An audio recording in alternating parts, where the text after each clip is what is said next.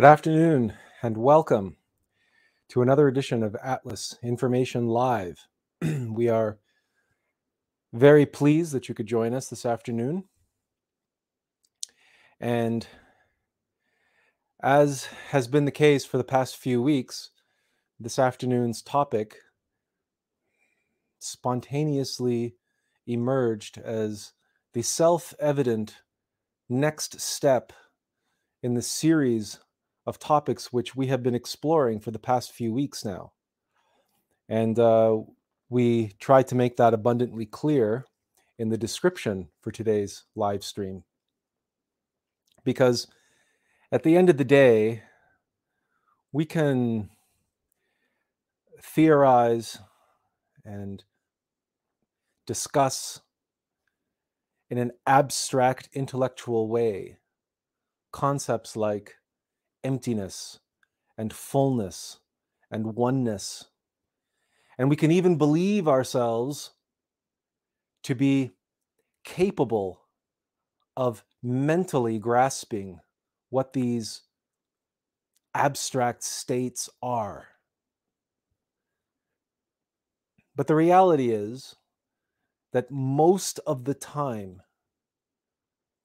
the vast majority of individuals on this planet experience none of those states. They might think they know, but they don't know. They only think they know. They only believe they know. What's more is a significant subset of the population actually believe that they have attained or that they possess one or more of these states, specifically oneness. Oneness is that phenomenon which we described last week, which is so easily feigned by mechanical nature. Because oneness exists on the level of mechanical nature. A school of fish, a flock of starlings, or what do they call them? Did they call them a flock of bats? Well, anyway, I don't know if it's a flock or a murder or what of bats, but like starlings, they fly. They can fly in formation, like one giant entity, and they're experiencing a kind of oneness through what is sometimes referred to as the morphogenetic field. But we discussed it last week, specifically in relation to human beings, as mob mentality, or the crowd effect. So individuals at a rock concert all jumping up and down in unison and singing and chanting, or everyone at a televangelist's presentation, the congregation of a televangelist's sermon. We have these collective experiences, and they can be powerful emotional experiences. And so many people believe that they have experienced oneness because they've had these types of experiences. But of course, that's not the oneness that we're referring to. And we explained that last week in great detail. There is no oneness to be had out there. Everything out there that we perceive is an illusion. To be one with an illusion is precisely to be in a place of separation. Separation from that which is real. If we are identified and if we are attached to that which is illusion,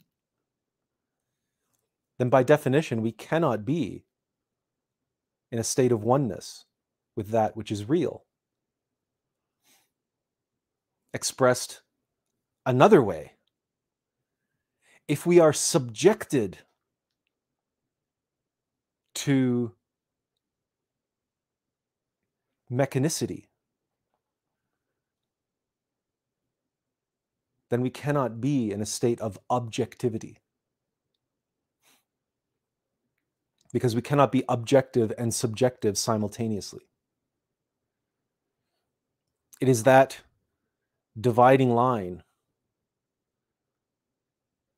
which creates the separation, where we are awake or we are asleep, where we see reality as it is, or we are subjected to a falsified, illusory reality that we believe is real, that we are identified with, and that we are attached to. And across this dividing line, this border which determines whether we have oneness or we are in a state of separation.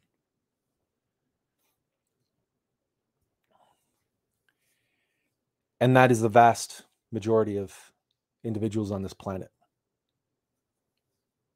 Now, we can split hairs on this topic, and many people do, and many people will. And they will say, well, that's impossible. If you have a soul, your soul is always connected to the divine, and that God will never sever his connection to you. There are no lost sheep and all that business from the Bible. That Jesus will go out, the good shepherd goes out and leaves the flock in order to find the lost sheep and all that good stuff.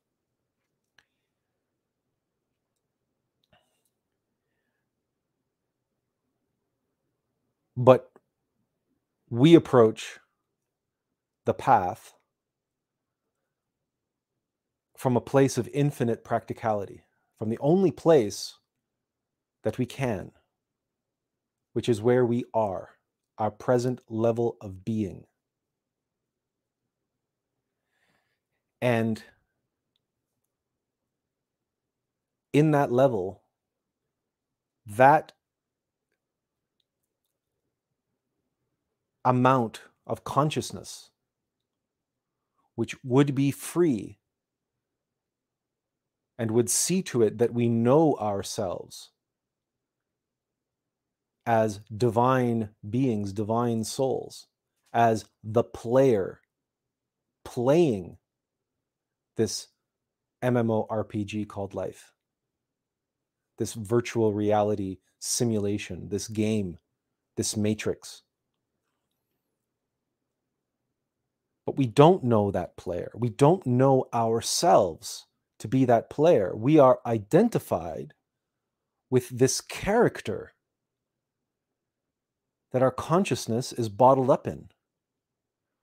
We are identified with this personality. We are identified with this physical body. And we might tell ourselves that we are not, but we are.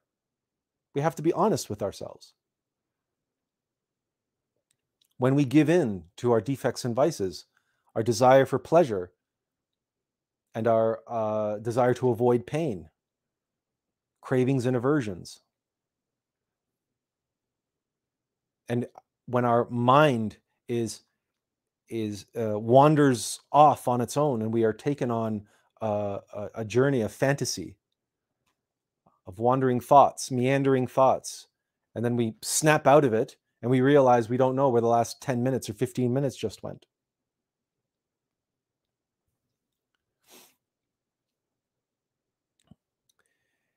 That is precisely being in a state of separation,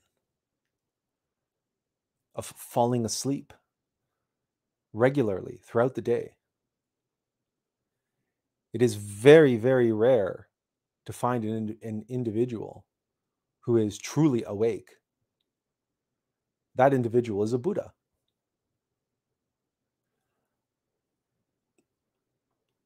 That individual does not fall asleep.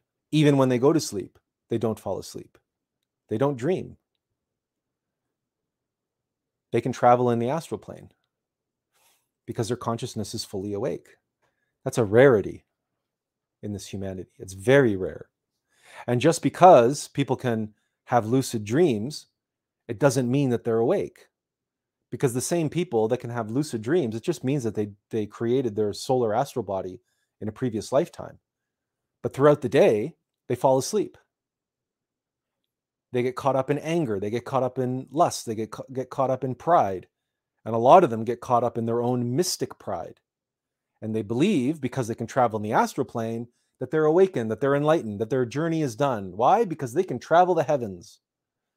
Not realizing, of course, that the astral plane, the fifth dimension,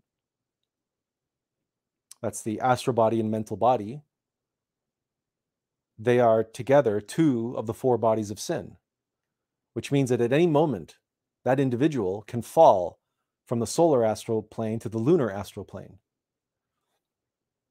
And if throughout the day, in their waking hours, they are indulging pride and lust and laziness and gluttony, then there's a very good chance that when they're so-called traveling the astral plane, that they're traveling the lunar astral plane. Sure, they might be lucid dreaming, but what they're experiencing is still a product of their subjective mind. It is a projection of their subconscious mind.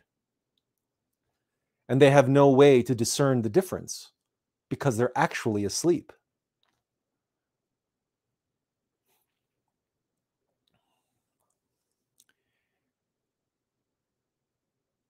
So the question we pose is why? Stuart Wilson joins us, and he kicks off our discussion this afternoon by saying the monad in the presence of totality of senses shatters the illusion and delusions of mob mentality. The monad in the presence of totality of senses shatters the illusion and delusions of mob mentality isn't it.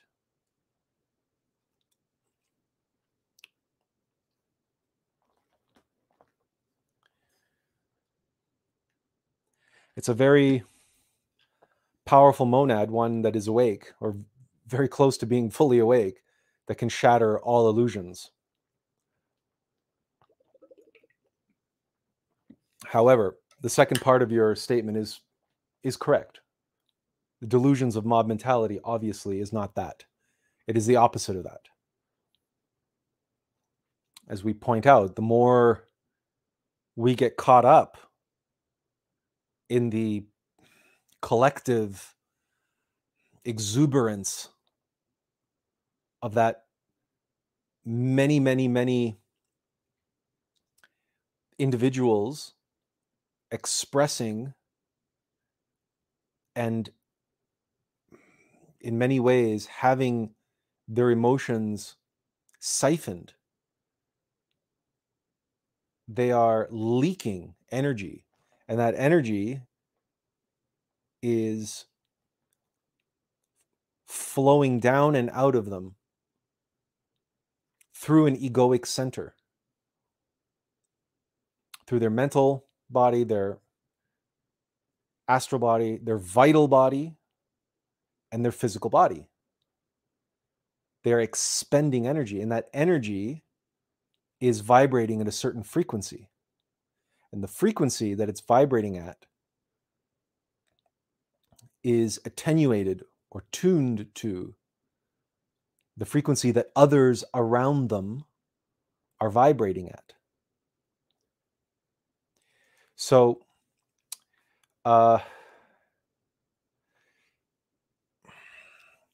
what's the terminology for that? There's an official word that describes that process, and it'll come to us if we don't remember it.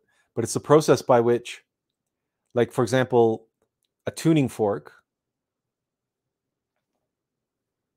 will vibrate at the same frequency that a note on the piano is being played, for instance. And an individual who's surrounded by not just a dozen or 100, but 1,000 or 10,000 or 100,000 individuals who are all vibrating at a certain frequency, if that individual is asleep, then mechanically, under the laws of mechanical nature, they will begin their mechanical bodies, and the entities inside of them will become active that are vibrating at that same frequency. And if they do not awaken and consciously resist is not the word, observe and transform those vibrations, then they will get caught up in it. And they'll just be another individual who just gets caught up in that mechanical process. Because again, that's a process of mechanical nature. And mechanicity is separation. We are in this world, but not of this world.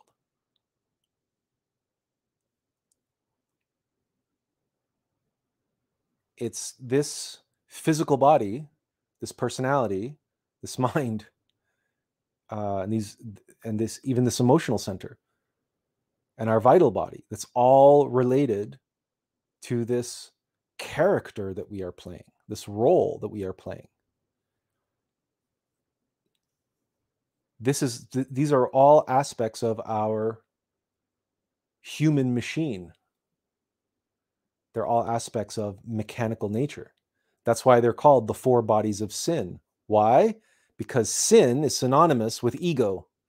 And these are the four bodies, the three brains and the five centers. So emotional center, mental center, vital center, and motor instinctive sexual center. The motor instinctive sexual center refers to our physical body. Those three brains and five centers, which are arranged in these four bodies, these are the domain where egos play.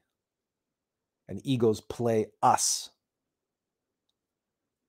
And whereas our innermost being, the player of this game, is supposed to be in control of this avatar, of this character that we identify as, instead, these egos infect us. And they always appear to us as I. I want this. I don't want that. I am hungry. I am lazy. I am afraid. I want to be in control. I. Me. I want, I don't want. And these egos are playing their game of King of the Hill, or like we like to say, they're playing their Game of Thrones, like Daenerys Stormborn says. And around and around and around they go. The wheel goes. This one's on top and that one's on top, and around the wheel goes, crushing everything underneath. That's the Game of Thrones that our egos are playing inside of us. And every time an ego sits upon the iron throne in our psyche, it presents itself as I. It announces itself. It coronates itself. And that coronation ceremony is very beguiling. It's very convincing. Because when an ego takes the throne, the iron throne of our psychology, it rules with an iron fist. All egos are malevolent. All egos are parasites. But we know from our rich literary, mythological, narrative history, narrative traditions, that the more sinister and insidious the villain, the more charming and beguiling and sophisticated and subtle and tempting they can be. This is the archetype of the Bond villain. This is Darth Sidious in the Star Wars prequel trilogy, right? The Phantom Menace. He's in the background. He's unknown. The Sith Lord is unknown. Meanwhile, he's right out in the open, calling himself Senator Palpatine. And acting, or appearing to act, in the best interests of the Republic. And if you watched Game of Thrones, you know that each house who has claim to the Iron Throne, each house has its reasons, its rationale, why it belongs on the throne, and why this house or that house should rule Westeros for this reason and that reason and the other reason.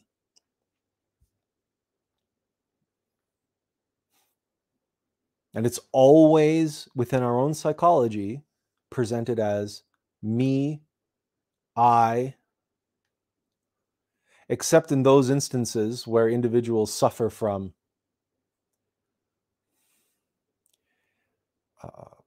let's call it what it is, they suffer from possession, in which case there are other entities at play. And then that individual can suffer multiple personalities, schizophrenia, and any number of conditions.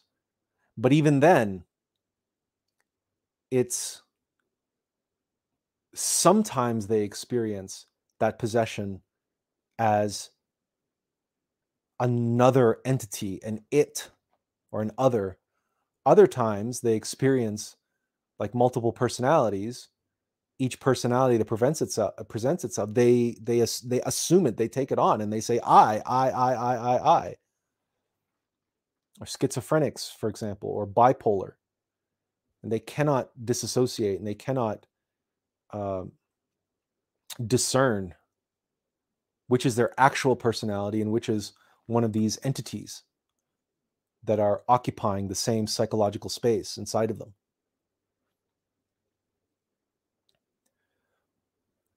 All of this is mechanical.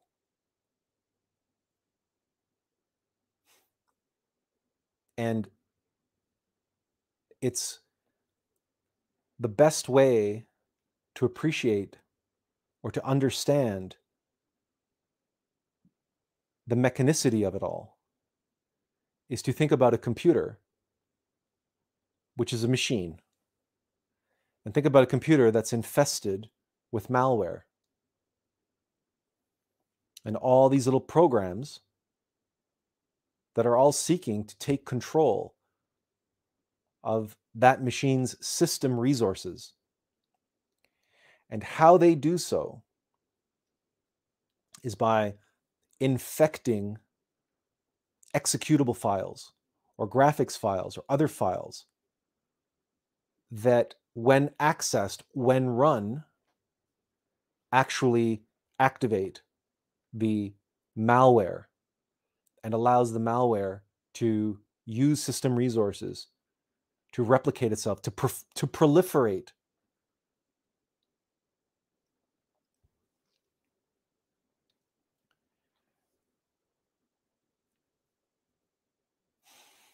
Just like any parasite, really. So like the tapeworm that enters the body, a tiny microscopic little thing.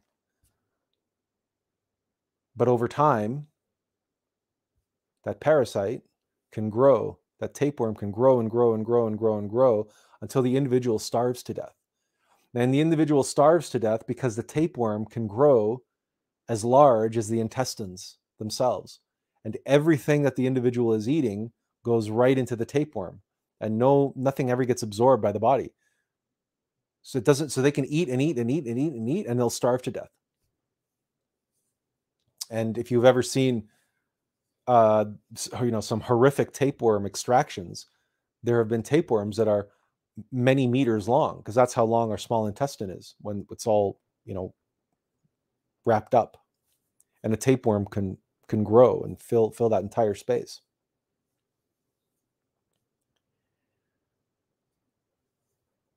But it's through that integration with the system,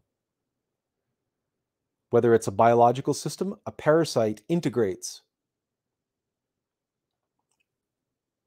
or a malware infects and integrates with the existing system, the existing operations of that system. Just like most people have no idea that their home computer or their smartphone is riddled with spyware and adware and malware of all kinds. And they're, unbeknownst to them, they're spreading it throughout the internet. They're spreading it to other devices, and they have no idea.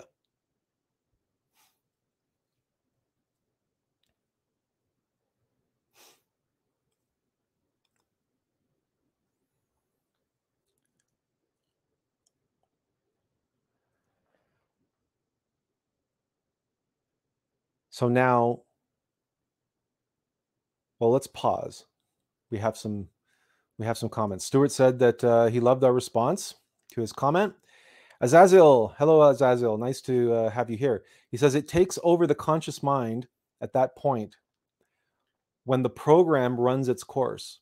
And once you know the code, you kind of get a code which you can enter to run the program again. And he continues here.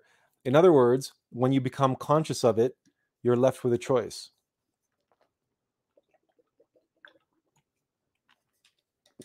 Now,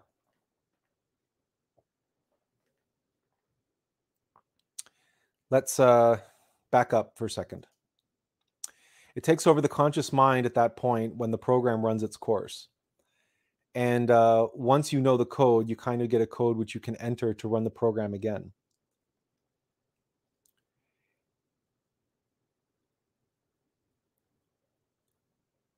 Most egos, well, where egos exist are in the subconscious mind. And how they get us to indulge them is by presenting in our conscious awareness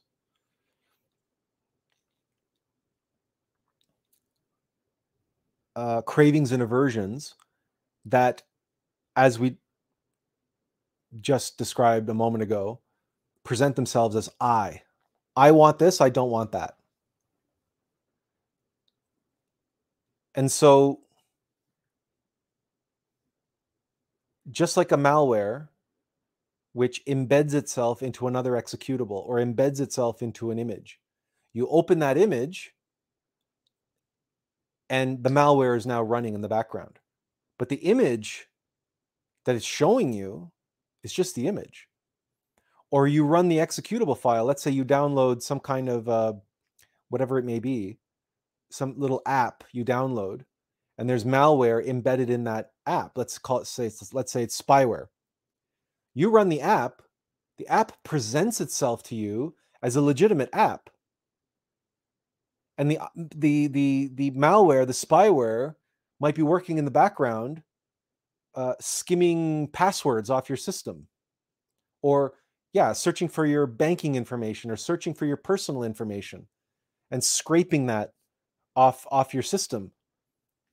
You allowed it, you gave it permission to run when you ran the software that it presented to you. So let's work with a practical example of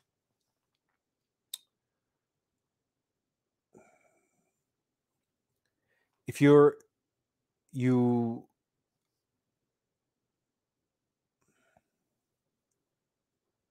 want a particular outcome.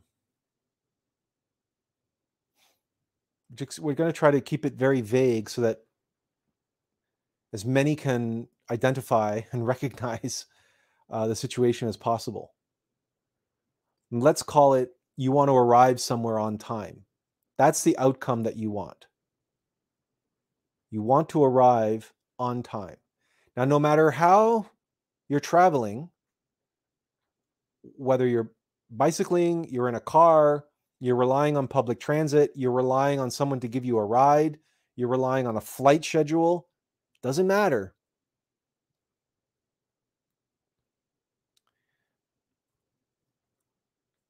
You want to arrive on time for whatever reason. Maybe you have an exam, maybe it's an important meeting, it doesn't matter. But you want to get there on time. You do not want to be late. We have all been in that situation at some point in our life. And we've all been in a situation where circumstances that were completely beyond our control kept coming up and serving as obstacles to that goal of wanting to arrive on time. So we're on our bicycle or we're in our car and it's red light, red light, red light, red light. Or if there's a traffic jam, or there's a railroad crossing and a train that's 3 miles long, and it literally takes 15 minutes to pass, and we're stuck 15 minutes because of the train. Or maybe we were relying on public transit and the train was late. There was an accident. There was a derailment. There was something on the tracks. There was, some delay, or, our flight got canceled, or our flight was delayed, or our flight was late arriving, or there was a problem with a passenger, or any number of a million different circumstances have happened to us. And our reaction was one of anger, was one of frustration, was one that, but I really need to arrive on time. It was our attachment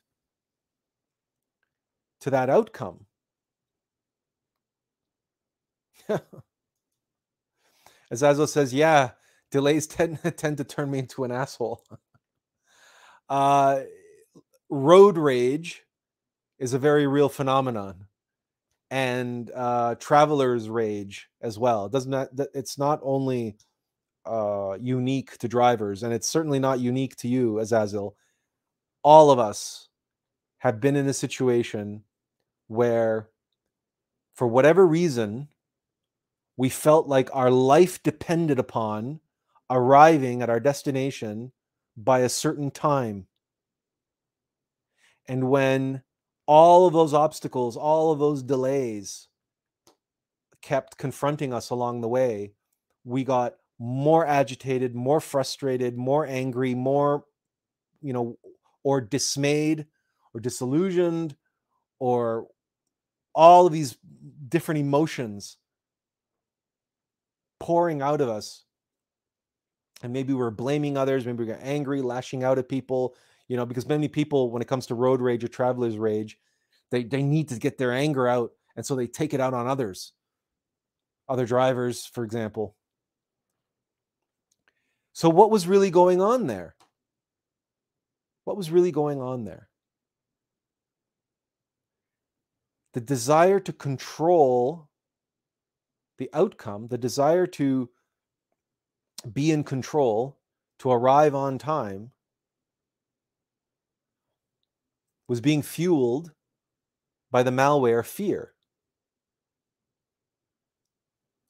Yeah. Azazel says it right here. For me, it's usually fear.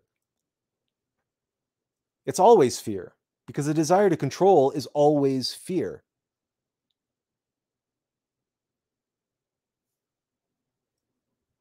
The attachment to outcomes and the desire to control people and circumstances. So when the train isn't on time, or the flight is delayed, and or the traffic is bad, or the guy cut us off, the guy in front of us cut us off on the highway, that fear very quickly turns to anger. And we are tempted to take out that anger on that individual, yell at that individual, yell at the individual working at the desk at the airport, the check-in desk, or what have you.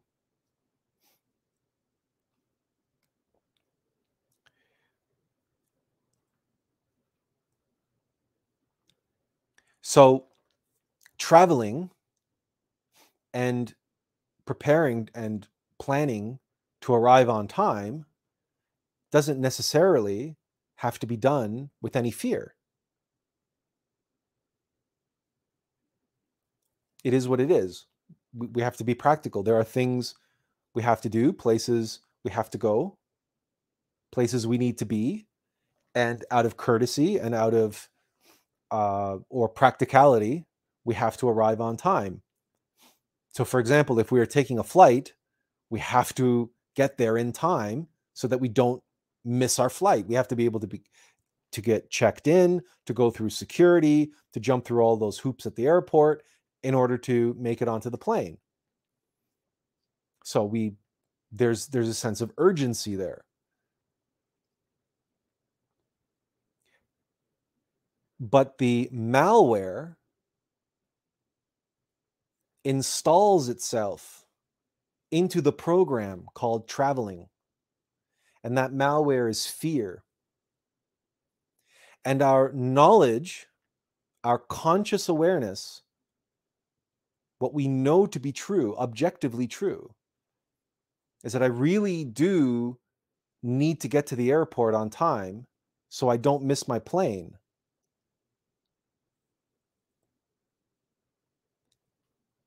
Fear embeds itself into that objective truth and twists it and alters it ever so slightly into,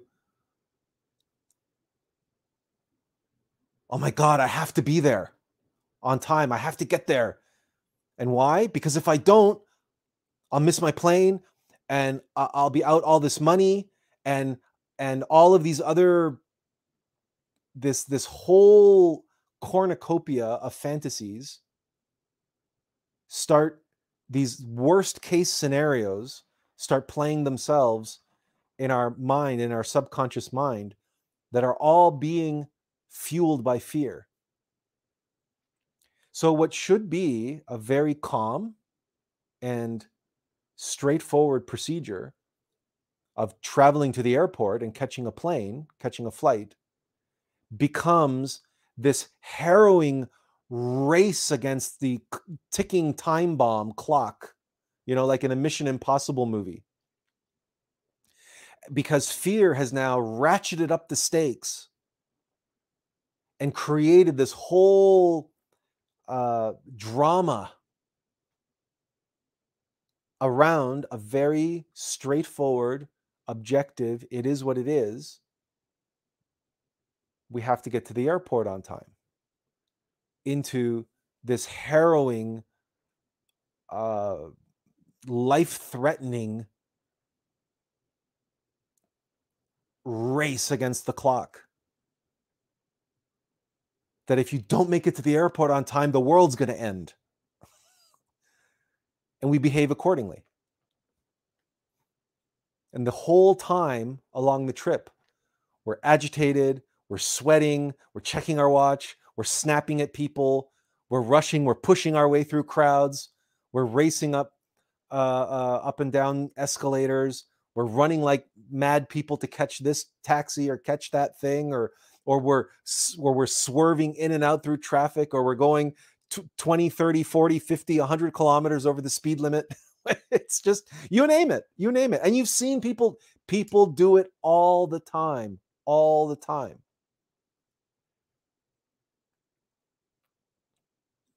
And what you're witnessing is fear. Azazel says, I'll lose my job is a big one. Well,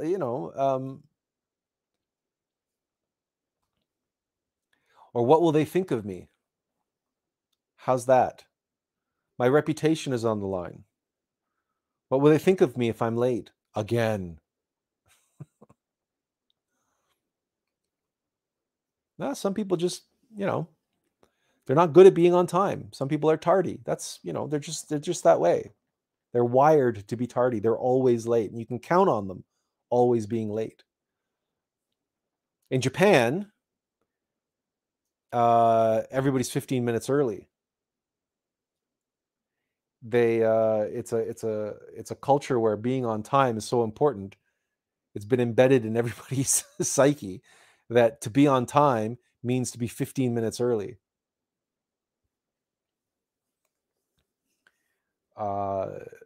That's a country where you can set your watch by the arrival of a train. Arrival times and departure times are scheduled in seconds,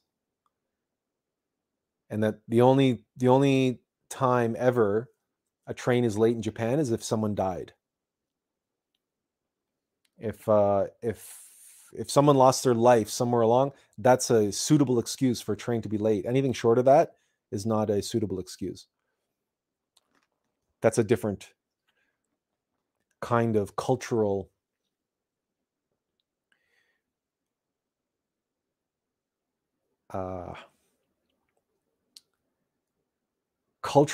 aspect. But you look at the Japanese people while they're traveling, and they might be agitated on the inside, but they, generally speaking, they don't show it. Road rage is something I never saw in Japan. Traveler's rage is something I never saw in Japan. People are usually very calm and just they go about their way. I mean, it's 150 million people living in 1/5 the landmass of Texas. So people have to learn how to be chill, and people have to learn how to get around, in packed train stations and buses and trains and everything else. It's just a fact of life there. No one can afford to lose their temper. No one can afford to believe that they arriving on time is more important than other people's plans. But we digress. Azazel says, yeah, damn, it's more pride. And Azazel says, look at me, I'm always on time. Look at my performance. That's an aspect of it. But you see this, right? This, okay, so this, look at me, always on time, and look at my performance. Yeah, okay. That can be pride, or it seems like that's pride. But we always point out that the father and mother of all egos are fear and lust. In this particular case, the desire to control what other people think of me. The desire to control our reputation. We call that pride.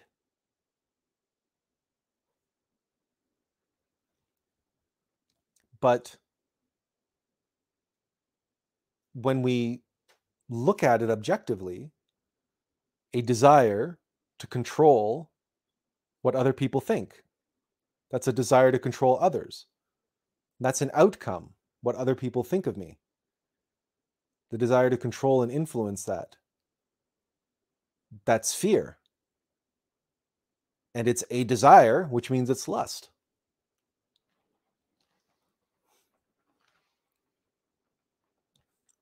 Pride is really too much self-love. So being on time, or this would be like this statement, if you were saying this statement internally to yourself. I'm so great. I'm always on time. I'm so reliable. I'm such a good employee. Or I'm such a I'm a star employee, or I'm so valuable to this firm. I'm so reliable. I. And you have this running thing going on inside your own mind, building yourself up, blowing yourself up to be this, this Adonis of timekeeping and punctuality. That's pride. That's the pride aspect of it. Vanity. Too much self-love. But the projection of that onto others and wanting that to be validated by others, yes, that's also pride, but really It's the projection of vanity through insecurity. This is why actors and stand-up comedians, you will find, are among the most insecure people in the world. Most stand-up comedians will freely admit to this. They're very, very insecure. The whole reason why they got up in front of an audience to make an audience laugh way back in elementary school, when they made their classroom laugh and they were the class clown, or they made everybody laugh at the parties that they went to, is to get that validation, to get everybody laughing and, oh, everybody likes me, everybody likes me. They must like me. They're all smiling at me, or they like to have me around because I can make them laugh. I can entertain them. I'm valuable. I'm useful to the group. I'm not going to be ostracized, and I'm not going to be excommunicated from the club. And as long as I can keep people happy, as long as I can keep people laughing, then my position is safe and secure. That's fear. That's insecurity. Being the center of attention for that moment is it's far more related to insecurity and fear than it is to pride. It's only when somebody begins identifying and believing that the validation goes beyond simply a reciprocal act of, I made them laugh and they laughed. They laughed at my jokes. It's when actors and performers, comedians and whatnot, when their head gets too big and they begin and they switch from, they're still very insecure, but they start layering layers of self-love on top of that. Or inversely, they layer layers of self-loathing. Well, that's pride. Self-loathing, or too much self-love, or too much self-loathing, that's pride and shame. Because the ego doesn't care. Pride doesn't care if we love ourselves too much or we hate ourselves. This is why so many comedians end up committing suicide.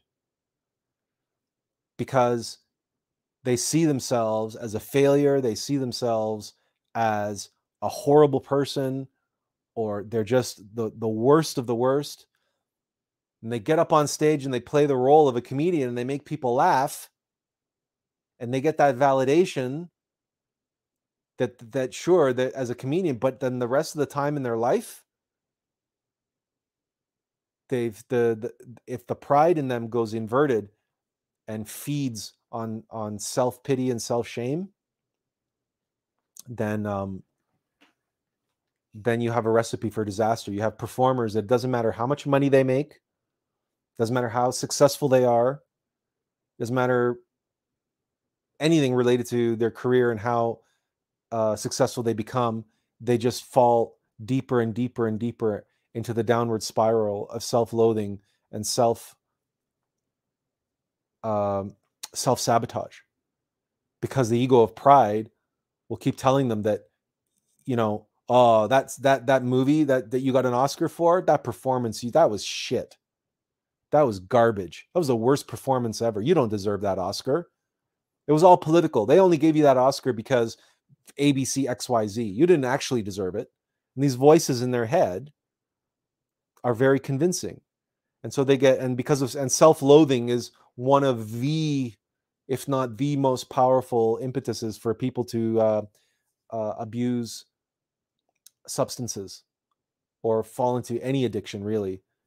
They become sex addicts or drug addicts, alcoholics, gambling addicts, you name it. The list goes on and on and on. And for many people in Hollywood, that addiction includes sexual depravity, sexual degeneration, until eventually they have to turn to the underaged, which is why Sound of Freedom, that movie, is being completely attacked by the mainstream media and ignored by Hollywood, because it's drawing attention to a subject that they can't afford.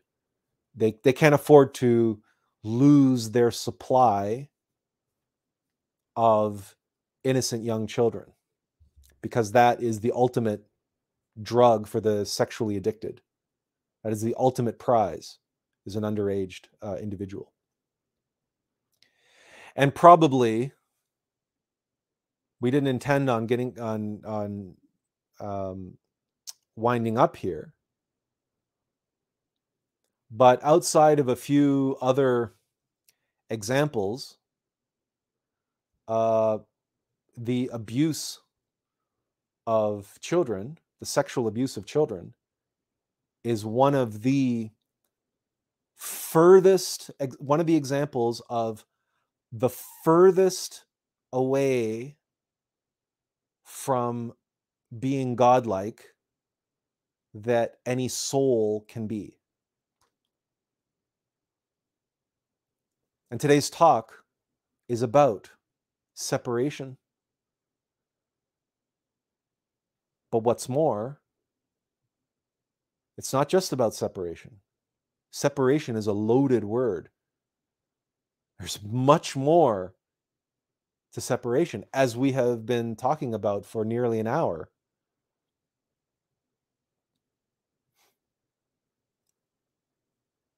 And although you can't see it in the graphic behind us because we're in the way, there's a tiny figure lost in this isolated, desolate desert landscape painting that's our backdrop today. Isolation, desolation, these go part and parcel with separation. The further we are from ourselves, the more alone we feel. And it's that isolation and that desolation that can cause us to turn to ever more insidious behaviors, beliefs, conditions, and acts.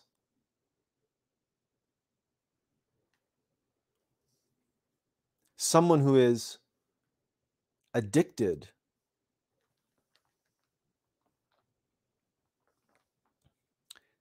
and let's not even go to the degree of sexual addiction.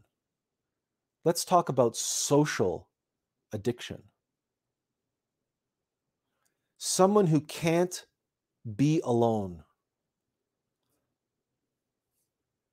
They always have to be around others. They always have to be around people.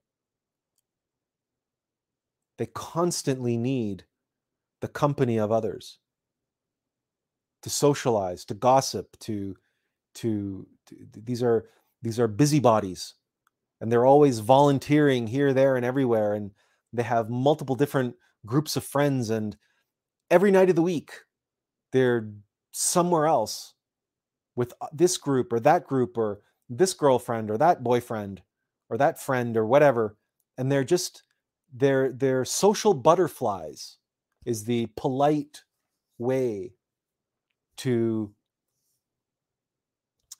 describe these individuals. Social butterflies, or again, busybodies, social busybodies. And they pack their schedule, and they're always so busy, they always have another thing to go to.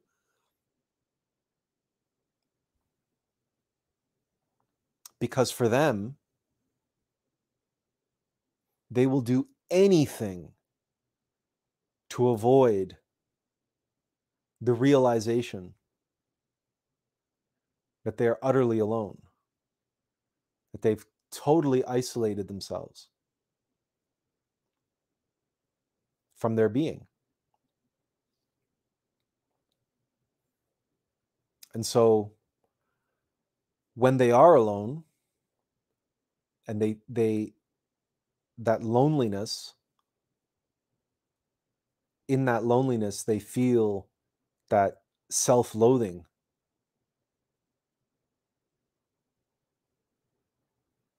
And it comes to them like that, a feeling of desolation.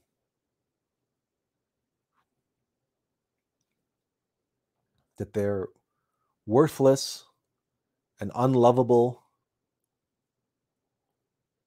that same feeling of self-loathing that causes so many others to do things like drink or do drugs or lose themselves in, gambling addictions or video games or any number of other addictions, or even food addictions for that matter. They medicate that feeling of self-loathing with their drug of choice. Well, the social butterfly medicates that feeling of self-loathing with like the stand-up comedian, with the constant validation of being surrounded by groups of friends or acquaintances and being important, keeping themselves relevant and important.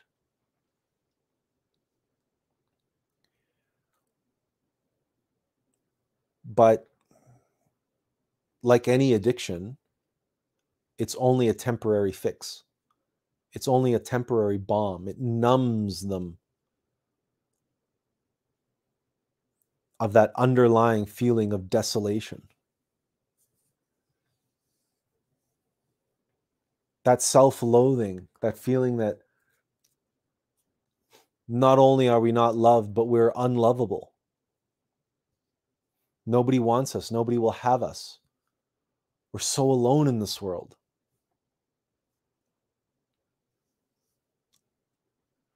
That is born of separation. The unawareness of our higher self, the unawareness of our innermost divine mother.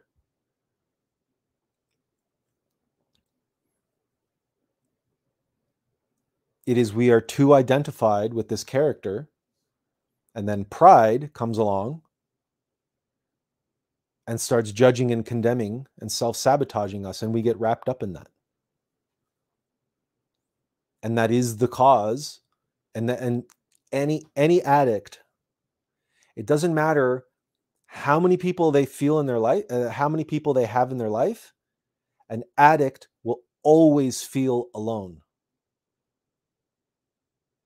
They can be surrounded by people and they feel alone. That's why AA, Alcoholics Anonymous, the first step is that group encounter where that addict can walk into that AA meeting and sit down. And whether they're the first person to speak or the last person to speak is irrelevant. Before that meeting is done, that individual will hear possibly 11 other individuals raising their hand and saying and admitting in public that they are an alcoholic or a drug addict or a gambling addict or what have you. And in that experience, each one of those addicts discovers for the first time, possibly in their entire life, that no, in fact, they are not alone. And the individual moderating that AA meeting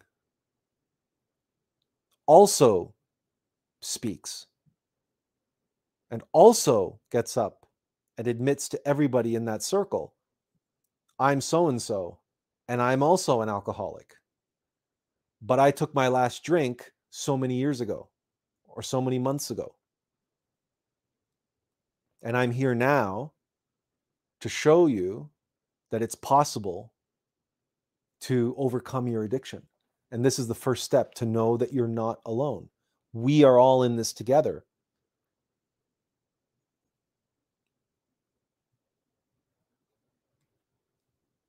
And every successful AA program invokes the divine. If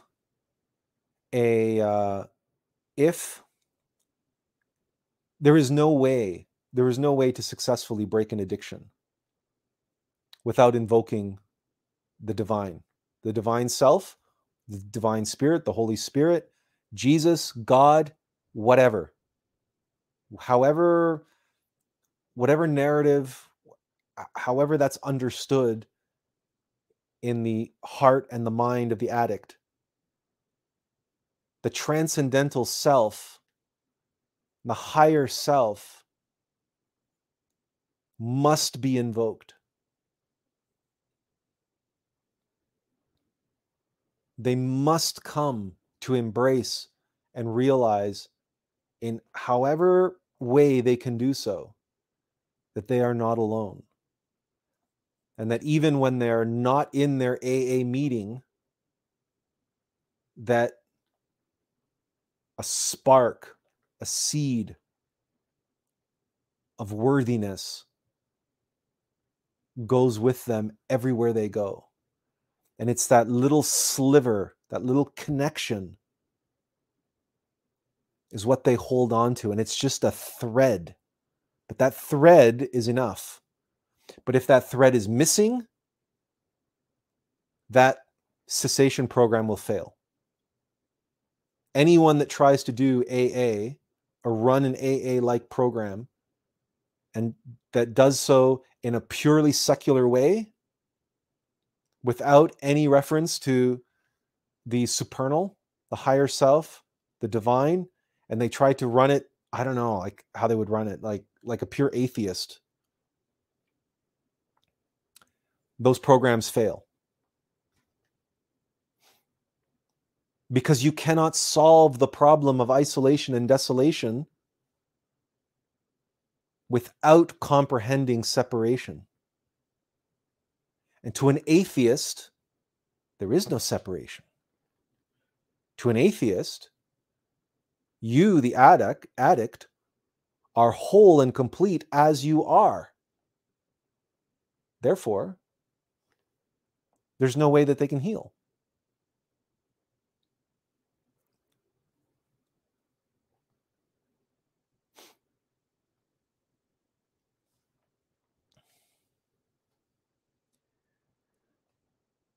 Without any understanding of the demon of addiction, the demon which exploits that separation, without any reference of being able to face that demon for what it is. In our separation, in our isolation, in our desolation, we are what? An easy target.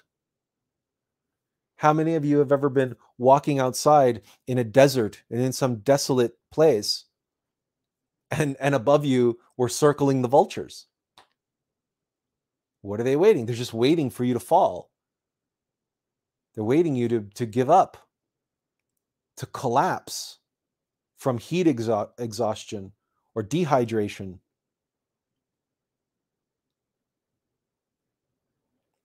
And there they are, the vultures lying in wait. Or you're out in the wilderness, lost in the wilderness in the mountains, and rest assured, there are coyotes or wolves who have already picked up your scent.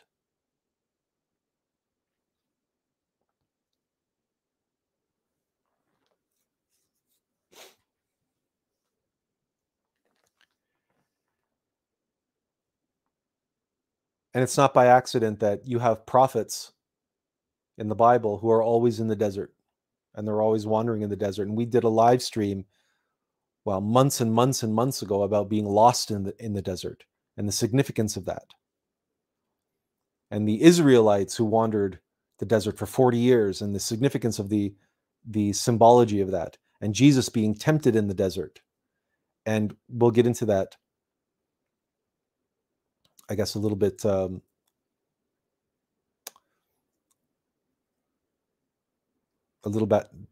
a minute. But we have a few comments here.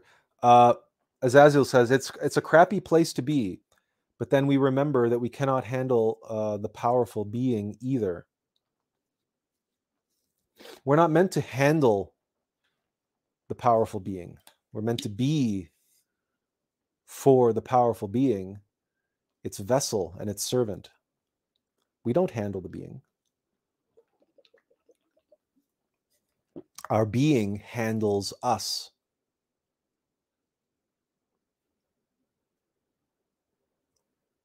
That's the difference. But we know where you're coming from, but it's when we let go and realize that the reason why we can't handle the being is because we're trying to. Whereas when you let go and surrender, and you're no longer trying to handle the being, you allow yourself to be handled by the being, then you are amazed at what you are capable of, because now you're being handled instead of you trying to handle.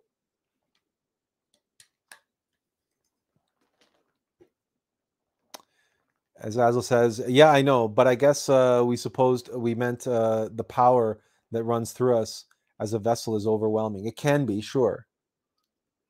It can be at times. And we've experienced that, right? We wrote about that in our poem, Touched by the Christ. But it wasn't our being that we couldn't handle at that moment. It was the being of beings. It was the Christ that was flowing through us in that moment. And that was, I mean, well, you can read about it on our poem online, which we've shared many times, the link on atlas.info. And then, as Azel also says, it literally floors us, and we don't want to be floored like that.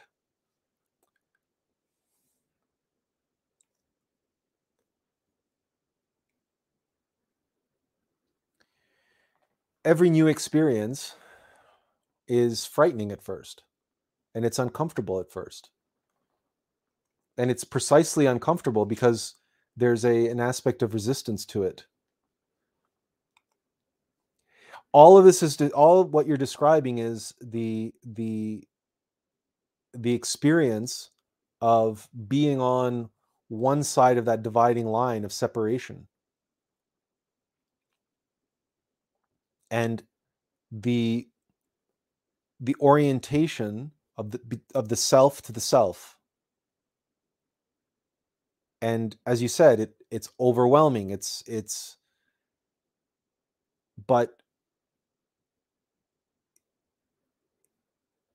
each experience brings us closer to being on the other side of the line. But the revelation, the revolution, which must take place within us, is the surrender, which kicks us over the line when we let go. And you've heard that expression before, let go and let God.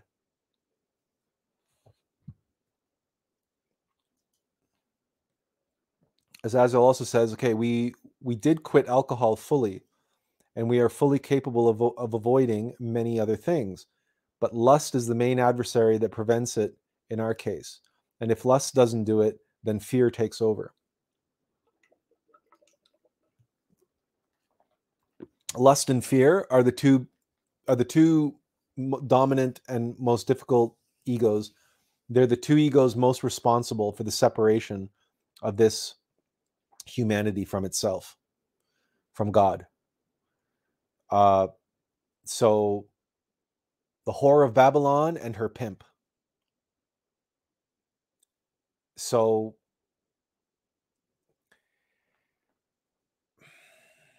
the only thing that we can do is to face our fear and to transmute our sexual energy, to transform and transmute our lust into love. And the more we work intelligently with the sexual force, the more we practice transmutation, and we can practice transmutation as singles.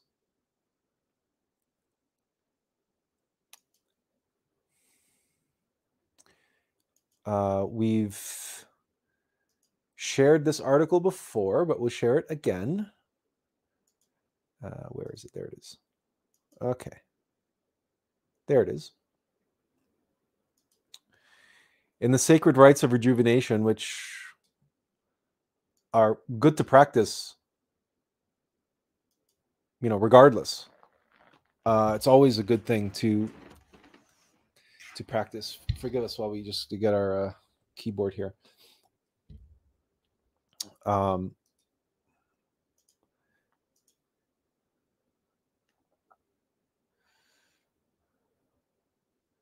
There's the link. And the sixth rite, if we get down here, it's the Vairoli Mudra. Yeah. Okay. Transmutation for bachelors and bachelorettes. So we want to practice pranayama, which is also covered briefly in the rites, because pranayama is performed between each rite. But then finally we get to this sixth rite, and we can practice this as bachelors and bachelorettes. Obviously, there's a different practice for men than there is for women. But then we also have to be conscious throughout our day when we're confronted by images or scenes that are sexually arousing or titillating in some way. Even if we're walking down the street and we see an attractive woman or attractive man, Master Samael encourages us to avert our eyes from their body and focus instead on their face. If it is an attractive woman that we're seeing, another way to transmute the lust that we might feel towards them, or the lust that is being triggered or being aroused inside of us,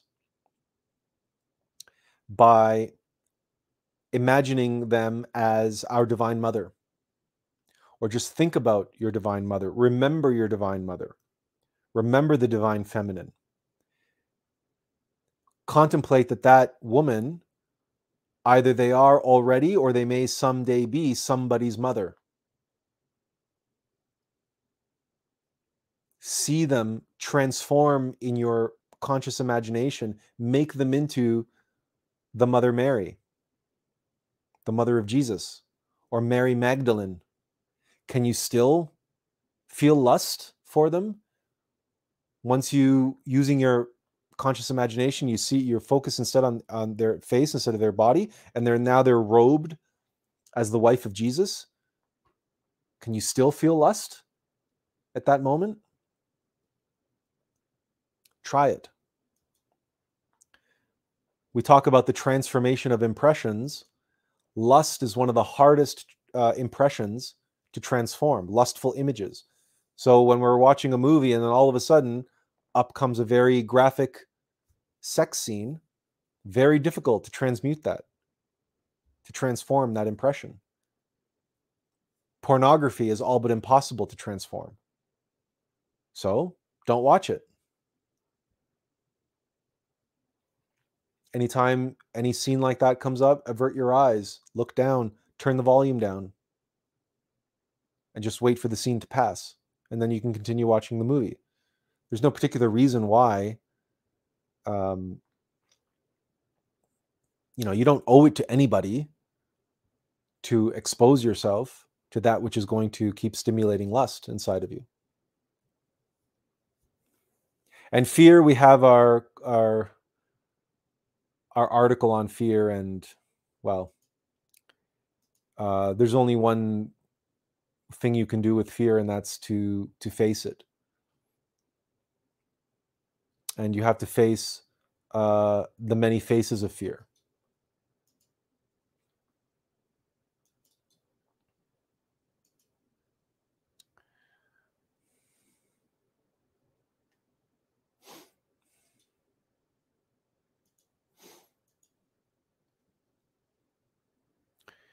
And there's the link for that one. Oops.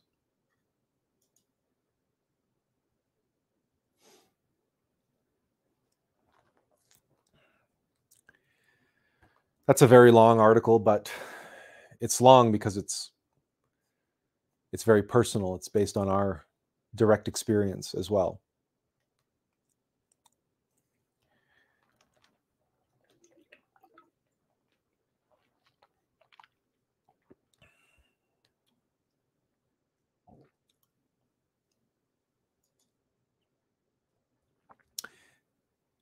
But have we gotten to the question of why? We set out to answer that question. Why separation? Why isolation? Why desolation? Why? If it's so terrible, if it's so horrible, if it makes us vulnerable to egos, why go there? Why are we put in these situations?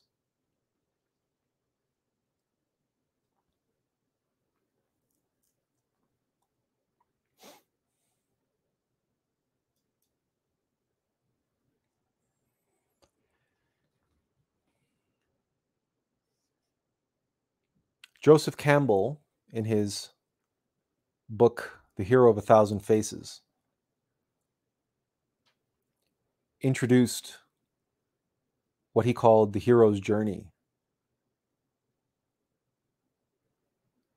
And he codified it and revealed it to the world.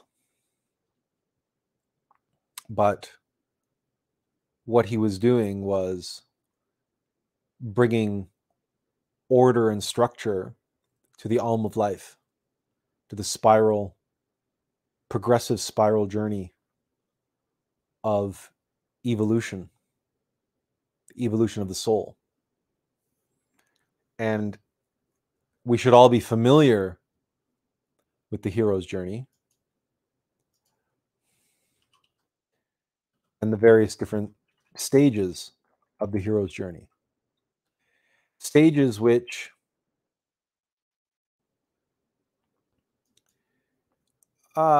vary from version to version of, it depends.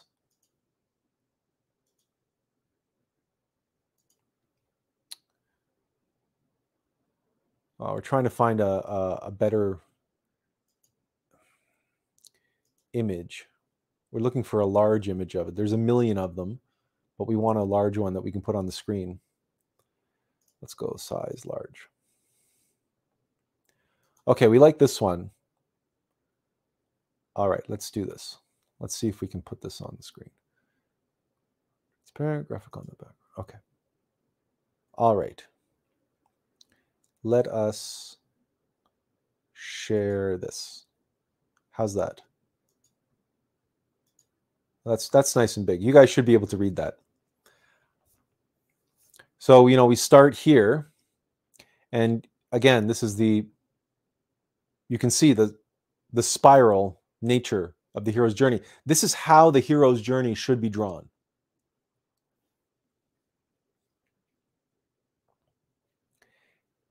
And there's this divide here. And Campbell calls everything above the line the ordinary world, and then everything below the line the special world.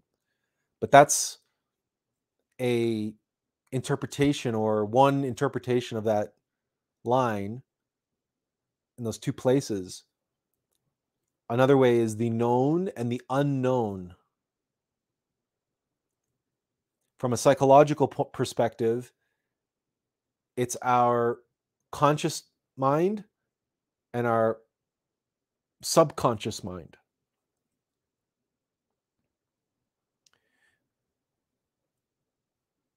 But in the context of what we're talking about today,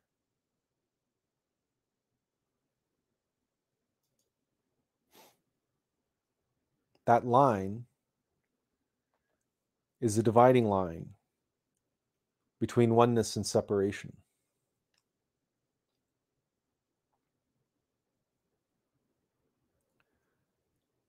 Why separation? When you comprehend that these can be described as the known above the line and the unknown below the line. That's one clue. Why do you play a video game?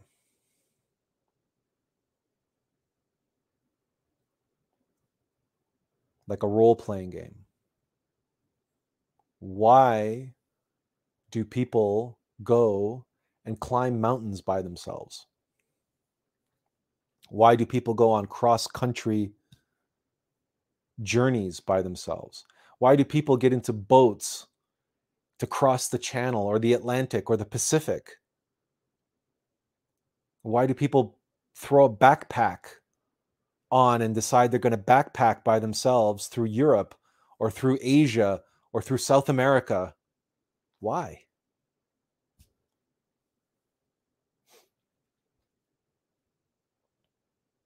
We got on a plane and went to Japan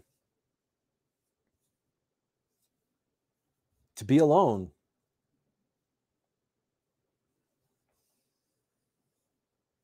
We weren't alone.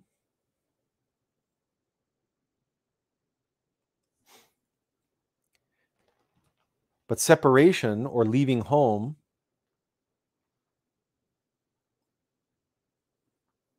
and going into the unknown world, the special world, the world of separation, the world that is outside of our comfort zone, of the place that is beyond our space of familiarity,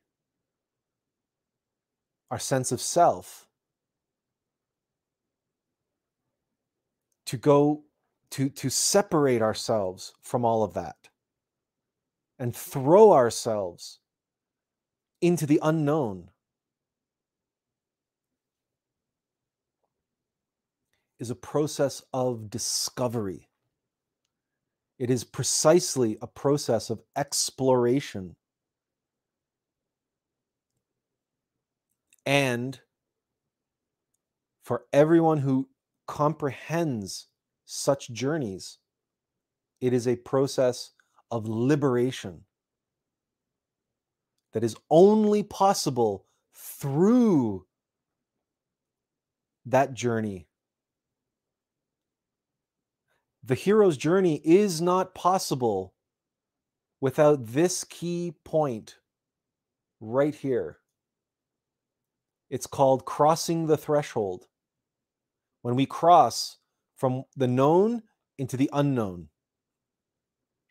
the undiscovered country, Hamlet calls it in his famous speech, To Be or Not to Be.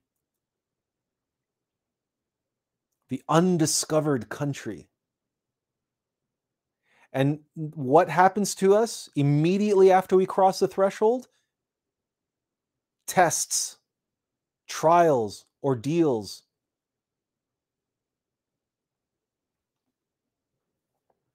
We make new allies, but we also meet new enemies, adversaries along the way.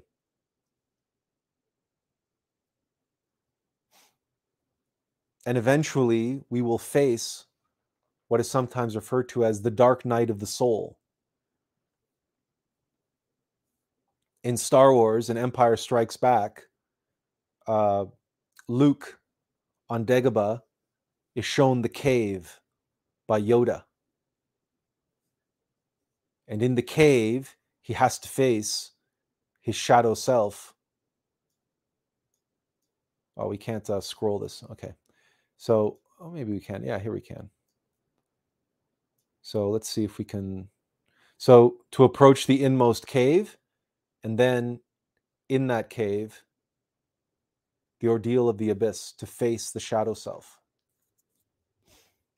And Luke faces Darth Vader in the cave. And when he defeats Darth Vader, he cuts off Darth Vader's head, and Darth Vader's mask pops out, and he looks stunned and horrified because under the mask of Darth Vader was his own face.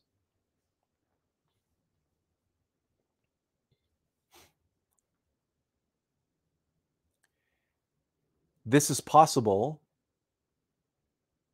only because Luke is on Dagobah. Luke separated from Han, Luke, Leia, and Chewie. And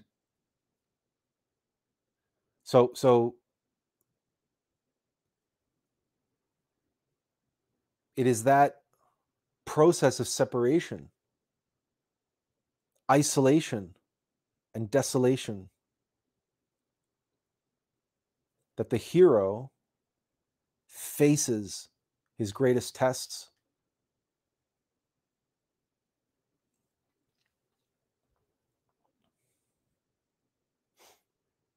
And they're tests that we have to face alone, because they are tests that are for us.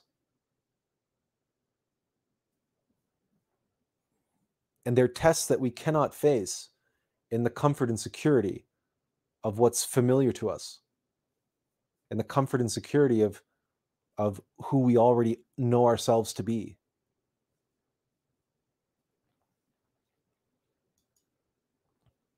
We must face the journey which challenges everything that we thought about ourselves, everything that we believed ourselves to be gets tested in that separation, in that special world, in the unknown, in the subconscious mind.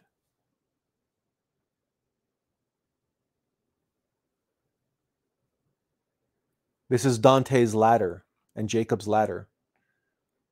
Before you can ascend to the next level, to the next rung of the ladder, you must first descend. Before you can ascend to the next level of heaven, you must first descend to the next lower level of hell. And this spiral process goes around and around and around. And every time we cross this line, we experience some form of separation. And we must face, first and foremost, our own separation anxiety.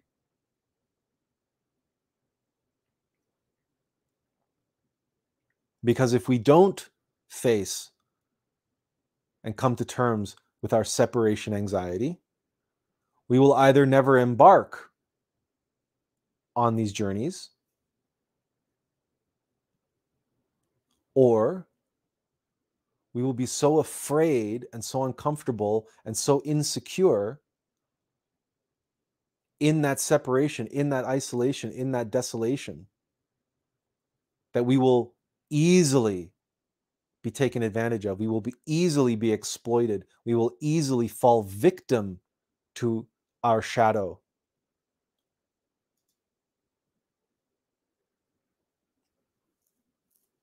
Instead of conquering it.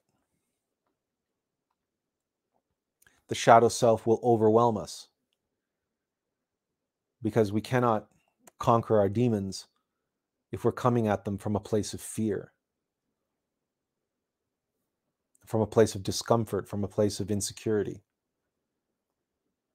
We have to be able to be comfortable in the special world.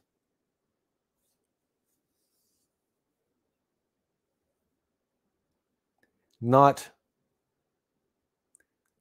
comfortable in the sense of the comfort and security that our ego desires, but comfortable with the discomfort, comfortable with the insecurity, if that makes any sense. Comfortable in our isolation, comfortable in our desolation. Fearless in that sense. But even if we do feel fear, if that's part of our separation, then we allow that fear, we embrace that fear. And say, if that's what we need to face, then we need to experience it. We need to feel it. We can't avoid it. We can't run away from it. You can't be in the desert and not be in the desert. You have to be in the desert. You just don't have to suffer the desert. It is what it is. You can transform the experience of the desert. And of course, all of this is predicated on the same wisdom that we describe in the AA process. That the isolation and desolation that the addict needs to overcome, the addiction that they need to overcome, which is feeding on their self-loathing and suffering, it requires a thread. It requires a breadcrumb trail. Or it requires a weapon that was given to us by our Divine Mother. The tools, the weapons that we need in order to conquer the shadow self, which we will encounter in the depths, in the bowels of the abyss. So this is Athena who gives the shield and the spear to Perseus. Was it a shield and a sword? She gives to Perseus. I think she gives a spear to Theseus. Perseus faces Medusa and Theseus faces the Minotaur. Both Medusa and the Minotaur live in the underworld in the labyrinth. And I think Theseus is also given a spool of string, of thread, so that he can find his way, he can make his way back out of the labyrinth after he kills the Minotaur.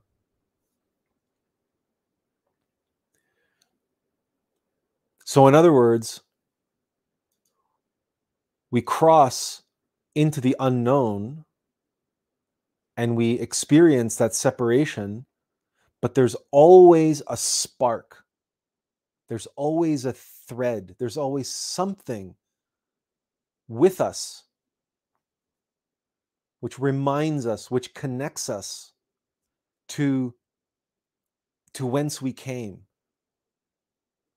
In other words, we go into the unknown with something that we know, a token, a talisman that represents our continuous connection, even in our separateness. All of us, here and now, no matter what level of being we are at, we are here and now in this world, and all of us have within us, in the left ventricle of our heart, the atom nous, the spark, the seed of our divinity. And no matter how much ego we have, no matter how much suffering we have, no matter how asleep we may be, we have that spark within us. That spark, that seed is our connection, our thread back to where we came from.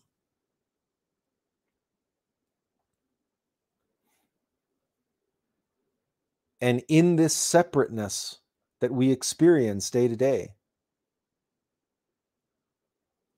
our journey, our quest is to face that which haunts the kingdom, that which is responsible for our ignorance and our hypnosis, that which is lord over this unknown that we are now exploring. Like Frodo and Sam, who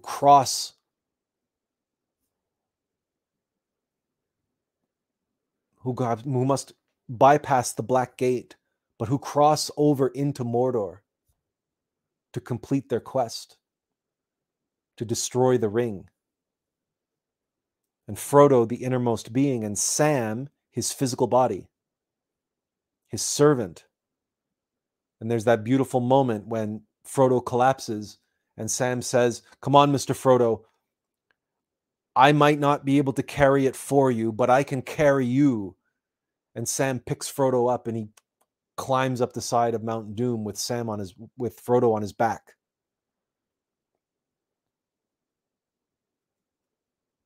So in that sense, in that moment, they are one, Sam and Frodo. Even as they are completely isolated and desolated.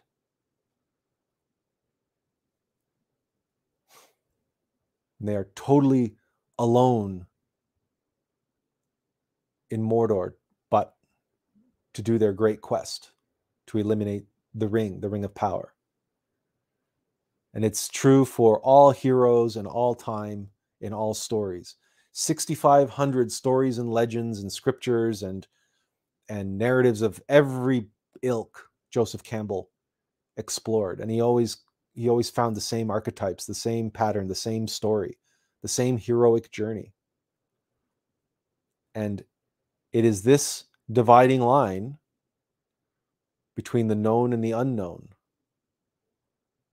between oneness and separation.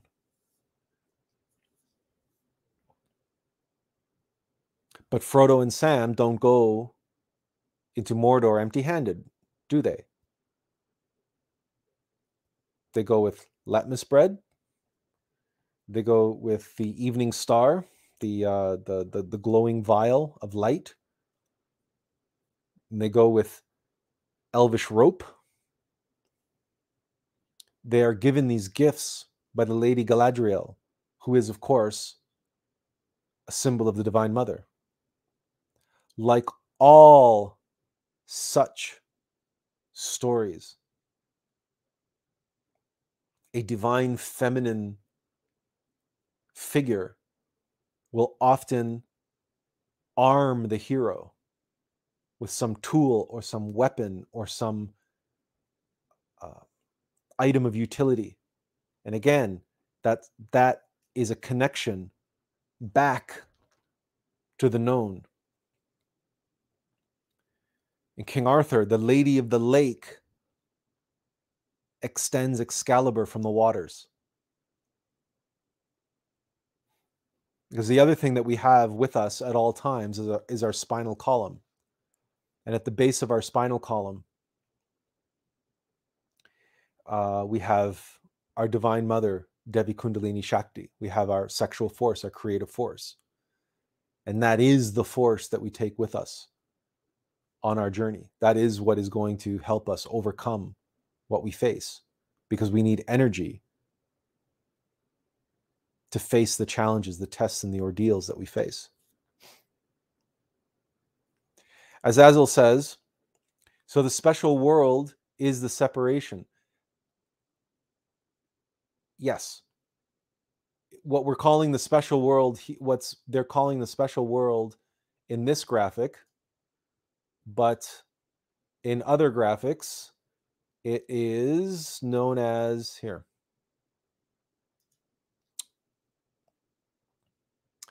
In other, well, we can't blow this one up, can we? So you see here, it says known and unknown.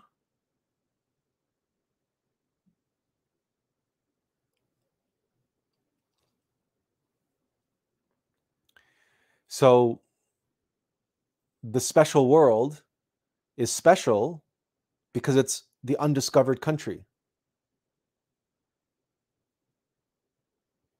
What is special about it is because it's unknown. It's not yet discovered. Like, what's special about your life? What's special about who you are, who you know yourself to be? It's mundane, right? It's boring.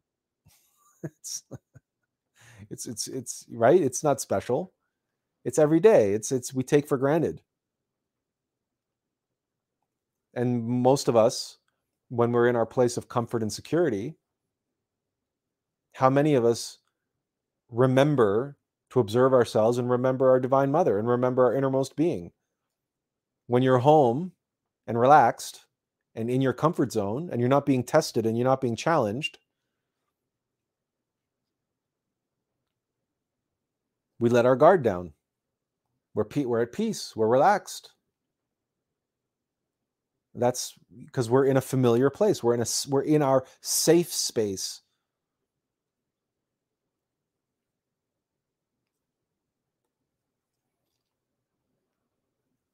And in many ways, we can feel oneness at that in that space.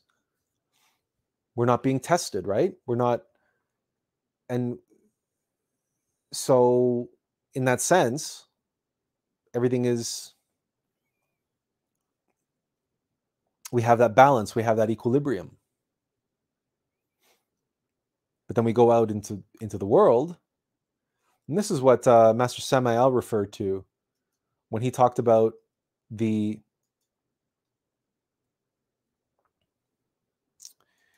Azazel says, nah, it's horribly uncomfortable. So I guess it's special in that way. If you are wherever you are right now, if it's uncomfortable, then you're being tested. And remember, the whole point of the hero's journey is to find comfort in the discomfort. To allow to be in the discomfort and say it is what it is. That's the transformation of impressions. That's like the transformation of pain, because pain is a concept in the mind. You can experience pain without pain, believe it or not. You can experience pain for what it is, which isn't pain. Pain is a concept in the mind. It's something to be avoided at all costs,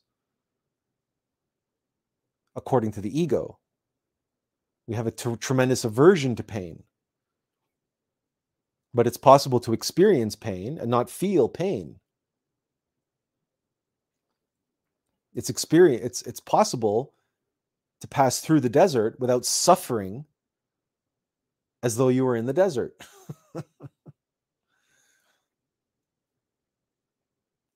To know suffering and liberate yourself from suffering through the experience of suffering. To know suffering means to know the causes of suffering. And to know those causes is the first step to liberation from those causes.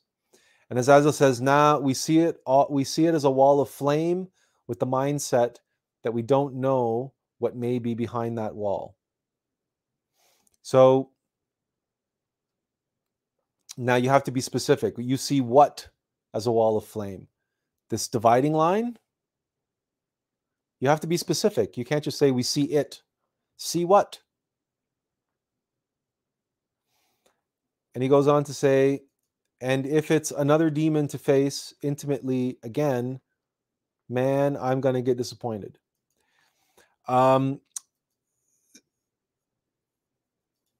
No, the testing phase.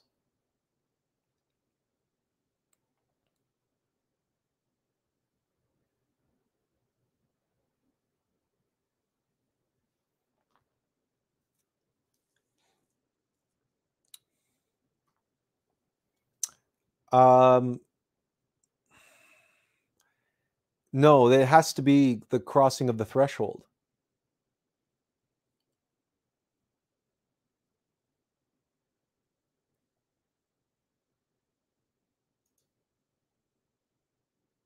We don't know what lies beyond the test, so to speak.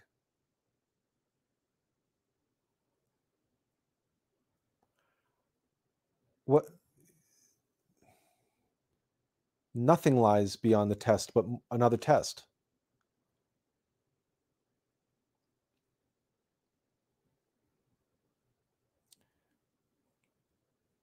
So, Azazel, we're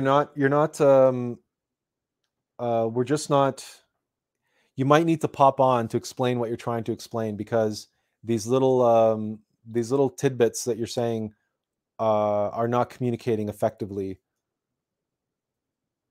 Because if you got beaten up last time, then we don't understand why you're saying it's a wall and you can't see past the wall. The test is the test. It's not a wall. You're either taking the test or you're not taking the test. And you don't have to worry about what's beyond the test. You have to worry about the test. And it's not worry about the test. You have to do the test. So while you're climbing the mountain, the test is climbing the mountain. The test is not worrying about what's at the top.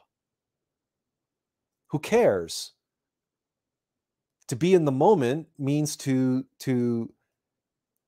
face that which you need to face in that moment. Who cares what's beyond the moment? That's you in your mind projecting into the future. The future doesn't exist. There's only the eternal now. Stuart, just backing up a little bit, Stuart says, to be tested is a privilege, a calling to rise as a hero, like Frodo being humbled in the calling was an honor based on his character. And he also says, that's the point in faith, in divinity, and to travel in faith. Yes, well, faith is intimate knowledge of. To be faithful to our innermost hero. To know our innermost intimate being at the exclusion of all others. And to know our being intimately. That's what it means to have faith. To have faith in the original meaning, right? To be faithful, or to be able to give faith. In medieval times, if you a witness who went to a court to testify would give faith that such and such was true. They would give their intimate knowledge of. And the word faithful with regards to one's spouse originates from the Bible, when the term to know referred to be one with intimately. So Adam knew Eve and beget Cain. Adam knew Eve and beget Abel, right? So to know means to be one with intimately. And to be one with your spouse intimately at the exclusion of all others means to be faithful.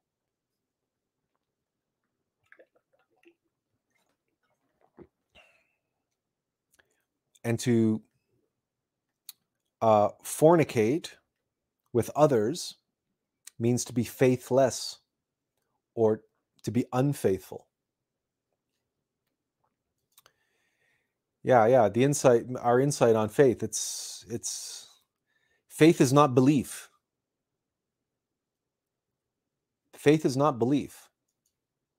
That's a bastardization. That's a degeneration of the word faith. And thus, when we are in the special world, when we are in the unknown, and we are facing our tests and our trials and ordeals, and we are facing in those moments, we have to face our own shadow, our demon or demons, whichever demon we have to face in that particular, because even a mountain climber will tell you that it's not the mountain that you conquer, it's yourself.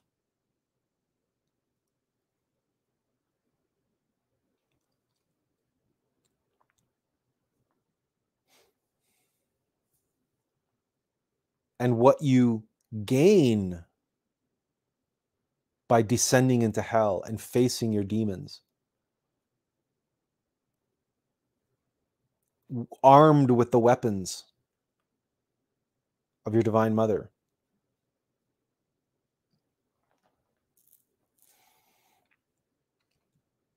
is the potential to liberate a little bit of your consciousness and discover, know something about yourself which you did not know and could not come to know without the journey, without the separation.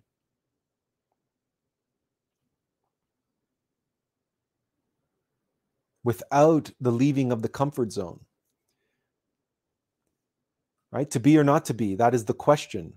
Whether 'tis nobler in the mind to suffer the slings and arrows of outrageous fortune, or to take up arms against a sea of troubles and by avoiding end them. Here is the sea of troubles. That's what the special world is. That's what the unknown is. The slings and arrows of outrageous fortune. But that's its purpose. For us to suffer the slings and arrows of outrageous fortune. And suffering occurs through separation. Because what causes the separation is what causes the suffering. And what happens when we can face the causes of that separation, the causes of our suffering, and we can overcome and conquer the causes of those sufferings? Well, then we return. And whereas over here, we were crossing the threshold, let's make this bigger. Over here, we crossed the threshold, we came down, we faced the ordeals, we conquered the causes of our suffering, we faced the shadow and we conquered it, and we reintegrated the consciousness that had been enslaved by the demon. And then we come and we cross back home and we return with special knowledge. And here, this is an interesting one here, a master of two worlds, right? We gain a little bit of mastery here in a master of the world. But we return with that special knowledge, that knowledge which can only be gained from the special world. And we end up at the next level. And this same spiral shape, the AUM of Life, you see it in role-playing games, and you see it in, again, in narrative, and you see it in life, and you see it in everything. It is the very process of development of any skill or knowledge. So when you sit down at the piano, at first you have to play chopsticks. And then eventually you'll play Bach.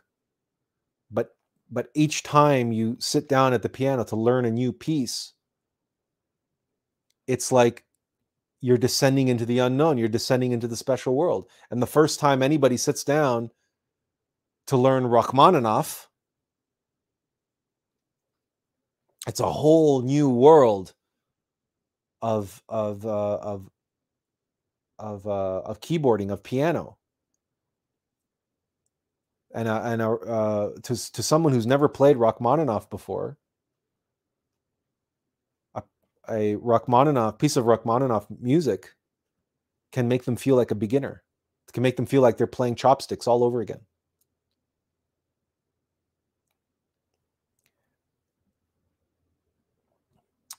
Stuart Wilson says he never liked beliefs. And yes, we also break this down like this. Beliefs is to belie. Mugaboo 22 says, you said the higher you rise, the lower you go in the descent. It makes sense with the spiral. Yeah, obviously, of course. Of course. But think about it in terms of a video game. Think about it in terms of Dungeons and Dragons. Right? The deeper you go in the dungeon, the more powerful the monsters get. right? The more powerful monsters you vanquish, the more experience points you get, the higher level you become as a character. Well, the higher your level become as a character, you have to face ever higher leveled monsters in the dungeon. It's so every time you the higher you go, you have to go deeper. The higher you go, that's why someone like Master Jesus, look at the challenge that he faced. Look at what he had to go through in terms of the crucifixion. And look at the life that he lived in terms of challenge.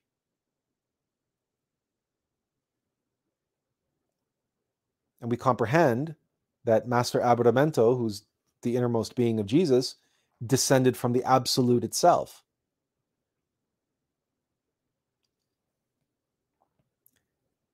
So he was issued a quest, a journey, which was appropriate to his level of being. And Magabu says, so every time I rise higher, I should expect a more painful experience, a stronger attack from demons, deeper suffering. You will face greater challenges, yes. The path doesn't get any easier. The path gets more difficult. But because it's being orchestrated by our Divine Mother, and it is being played by our innermost being, the tests and challenges and ordeals will always be will always be appropriate to the level that we are at. We are never given any challenge that is beyond our capacity to handle. We are never given any test or trial or ordeal which is beyond our ability to face. Because what would be the point of that? As Azazel says, the demons becomes more tempting, subtle, and difficult. Yeah, that's another aspect of this.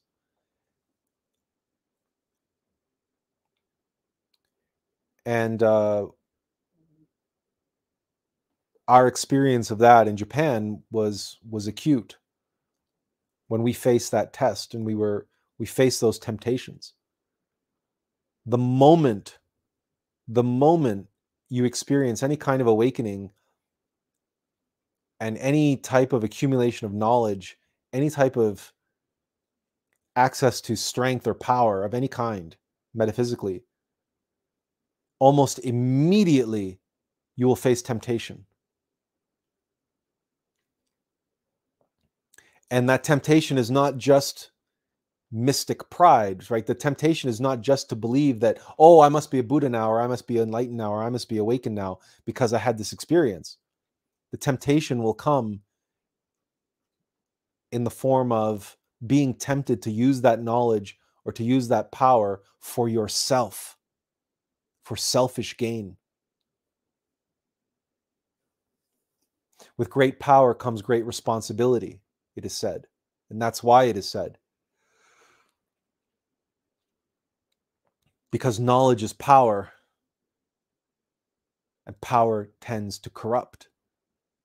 Because power, strength, is light. And what gets attracted to light?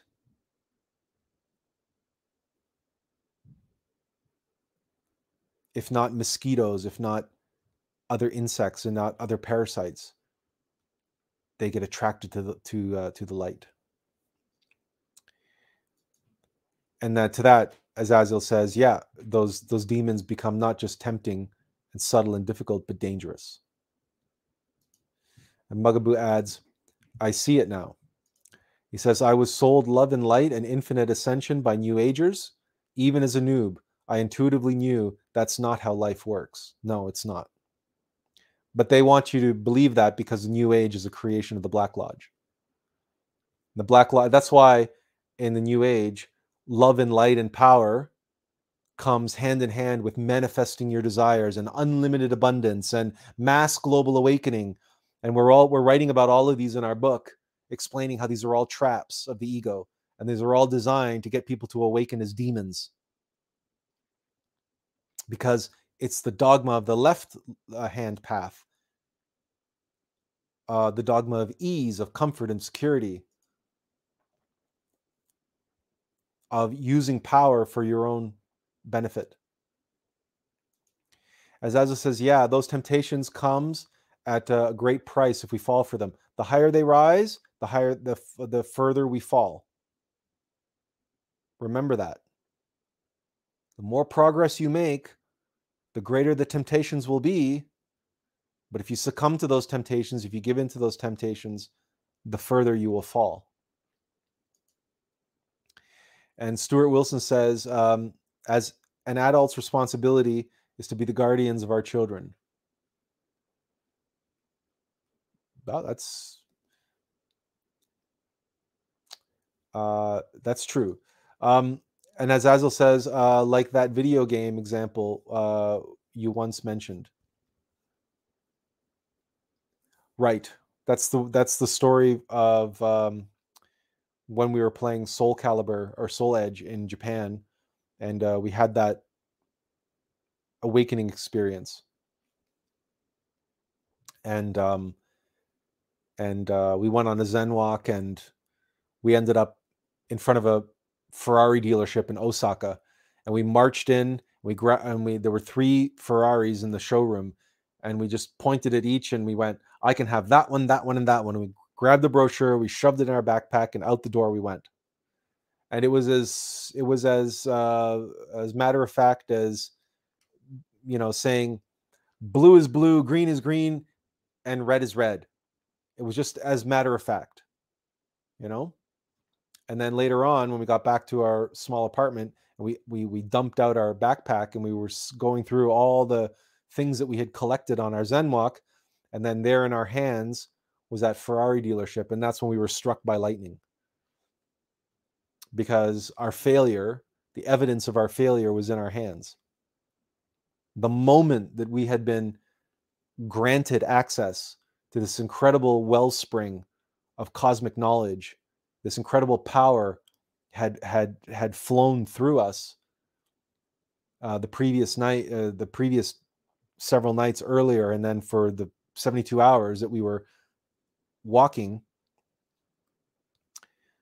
As soon as we had that experience, the temptation was presented itself to us.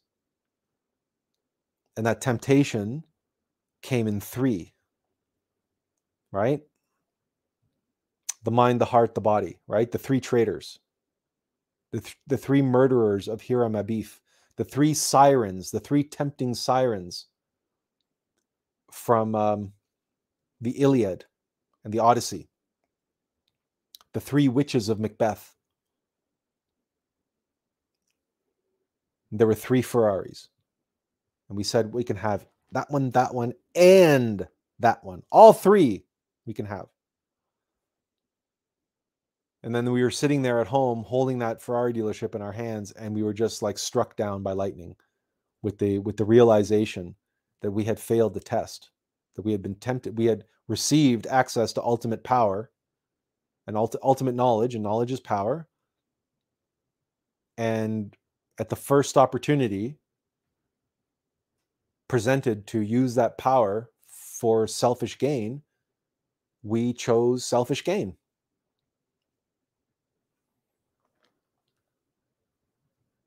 And it was then that, we comprehended that the line that separates Christ from Antichrist is a hairline. It's a slip on a banana peel. And that when we are undertaking the AUM of Life and making, our so-called progress, as this spiral gets bigger and bigger and bigger and bigger and bigger and bigger, the higher we get, the temptations will be just as great, and the shadows we must face are just as great. And in that realization that came to us that day, we realized that we had it within ourselves the possibility to be a great megalomaniacal villain of the world, to conquer the world, to be like Alexander the Great or Napoleon or some such character, and impose our will upon billions of people and reach the extent of our power and cry for there were no worlds left to conquer, and this type of thing. And that's what came to us in the realization, the revelation that we had failed the very first temptation that was presented to us. So Stewart says, focus on responsibility rather than knowledge or power. Humility. The recognition that I am not worthy of this power, of wielding this power. I relinquish this power. I surrender to the source of strength within me. Let this mortal vessel be the gauntlet on the right hand of God within.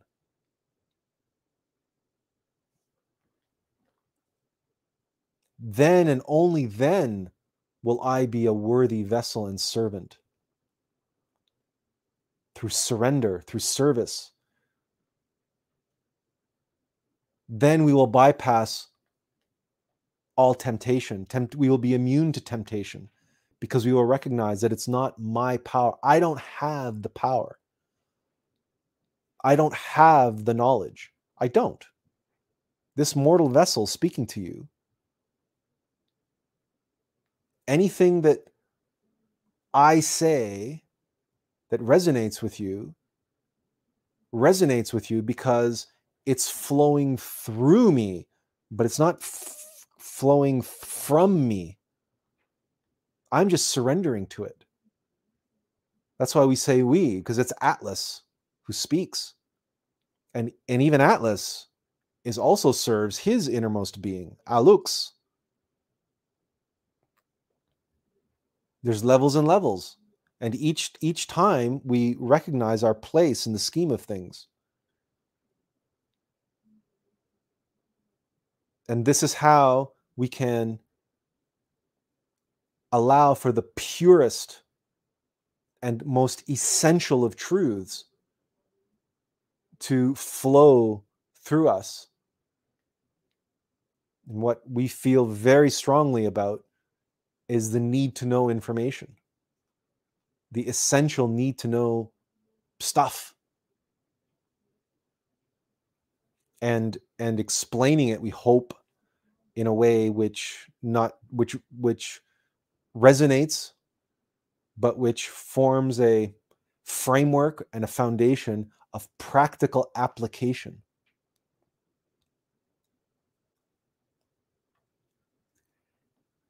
And in this particular case, the recognition that we are in the special world. It's called the world. It's not the special world, it's this world. It's the world. And we're here. And we're here to accomplish something. And that something must include the tests, the trials, and the ordeals, and it must include us facing our shadow, facing our demons, the causes of our suffering, and comprehending and conquering the sources, the causes of that suffering, so that we can return masters of two worlds, and that we can return with the special knowledge that can only be gained through this process of separation, of separating from our being and becoming a character, and working as and part of this, to succeed in this process,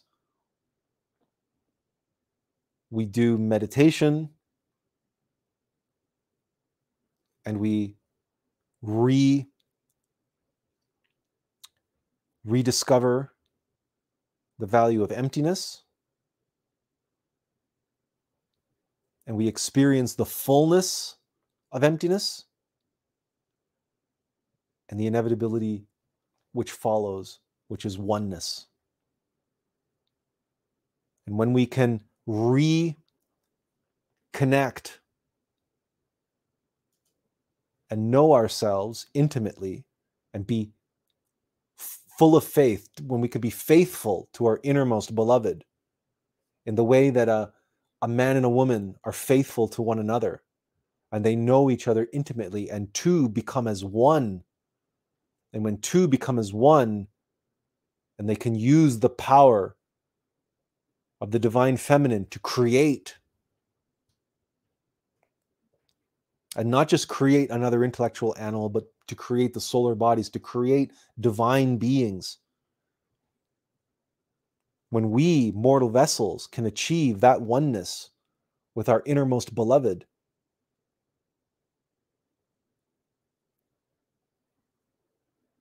then we have access to the divine creative force of the divine feminine. And every act of creation is preceded by an act of destruction.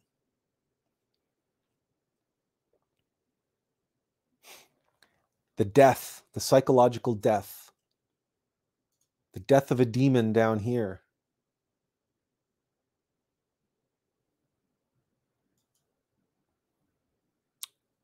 is directly responsible for the creation of the new knowledge and the rise to the next level up here. And this is the process. Now, there's a couple quick comments here. Let's try to get through them quickly. Because speaking of separation and return home, our father has been in the hospital for 3 weeks, and we just heard that he just arrived home. So we are going to have to cut this short in just a few minutes. So Stuart Wilson says, yes, yes to humility. Mugaboo says, yes, the prodigal son begs his father to be a servant. And Stuart Wilson says, truth to temptation, immunity, when we recognize God as source rather than self. Thank God, not me nor you.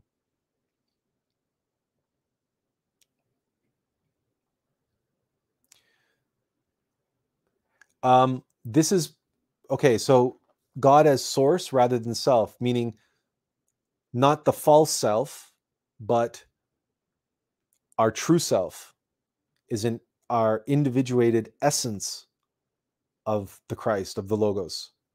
And then the self of ourself, the being of beings, is the Christ, which is the perfect multiple unity, which is in and of itself, we say the Son of God, right? So there's levels and levels and levels to this. But yes, source, capital S, and self, capital S, are synonymous. They're the same thing. Just as long as we don't get confused with this false self as being God, like so many people in the New Age do. And that's the separation, or the what discerns mystic pride from radical humility. Azazel says, we had a temptation, but that was related to destruction. We won't get into the specifics though. And he says, and he follows up by saying that shook us to the core. Our tests and trials and ordeals can take many forms. And it's interesting that, as Azazel says here, temptation is not always pleasure. Sometimes it is pain. And there are some people who are addicted to pain. They're addicted to their suffering. We call them victims. Everyone who lives with a victim mentality, and there's an entire 2 generations that have been raised to use that winning formula, right? We call them the woke, where all they do is they walk around perpetual victims. Well, these people are addicted to suffering. They're addicted to their victim mentality. And that's how they seek to control the world. They gaslight everybody around them. And if they can convince everybody around them that everybody around them is responsible for their suffering, then it's their suffering that's their source of power. Very clever and subtle trick of ego there. But it's very, very, very powerful, because the woke is what undermines all of culture and history and the family and even biology now, right? With all this transgender stuff and sexuality now and the sanctity of children. And that's why they don't like the sound of freedom, because being able to undermine the purity and naivete of children is part of the modus operandi of collapsing a civilization. Stuart Wilson says, this world, you're doing great, brother. And he says, I hear you. May all be well with your father. Yeah, well, there's a good example of just a little, as above, so below, and as within, so without. Our father, went into the hospital 3 weeks ago, and to face the unknown.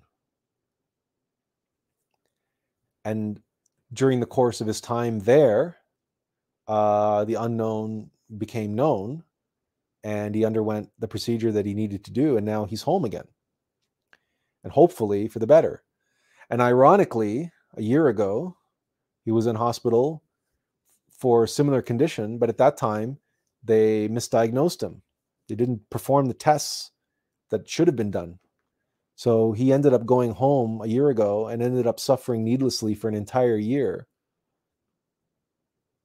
This time, there were additional symptoms, and so they sent him off to a different hospital in another city to perform some more advanced tests. And there, the cardiologist discovered the real cause of the problem with these advanced tests.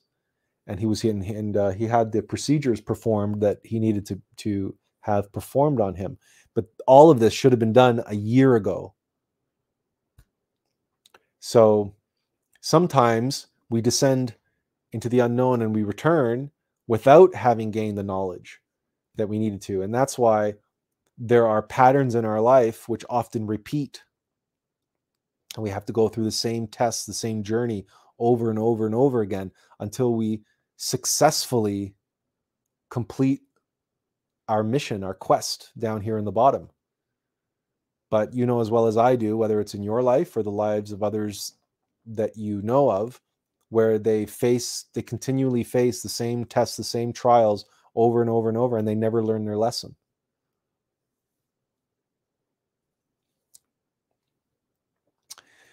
Stuart says, so glad to hear he is home and getting the right help now.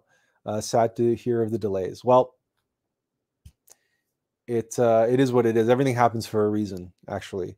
And we're happy to say that although he had a rough time of it this past year, he also had the opportunity. It also gave him the impetus to make some important steps in his life. And he also took a different journey. He went back to Hungary and visited his family, probably for the last time. And so it gave him a sense of urgency of just how old and how vulnerable he is. And so if he needs to tie up loose ends, he better get to it. And so he took care of a lot of those things in this past year, and the condition that he was in gave him, I guess, so he returned with some knowledge, with some awareness of himself from the first time he was in hospital. And now, hopefully, he'll have to suffer less. Now so everything happens for a reason.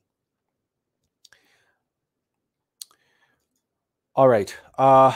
Listen, any other questions or comments from anyone before we...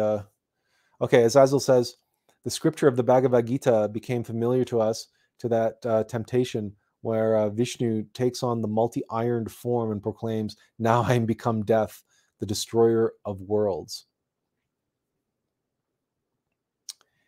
That's interesting because the Iron Age is the age that we are in now. And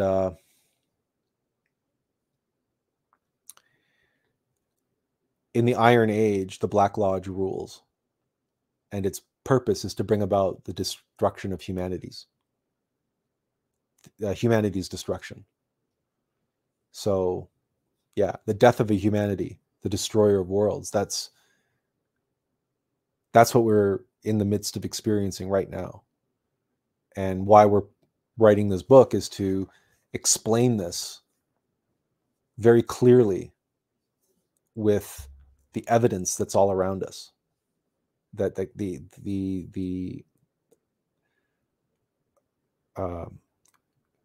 socio-economic, technological, cultural forces that are at play, which are actively seeking to undermine the metaphysical foundations of our global civilization.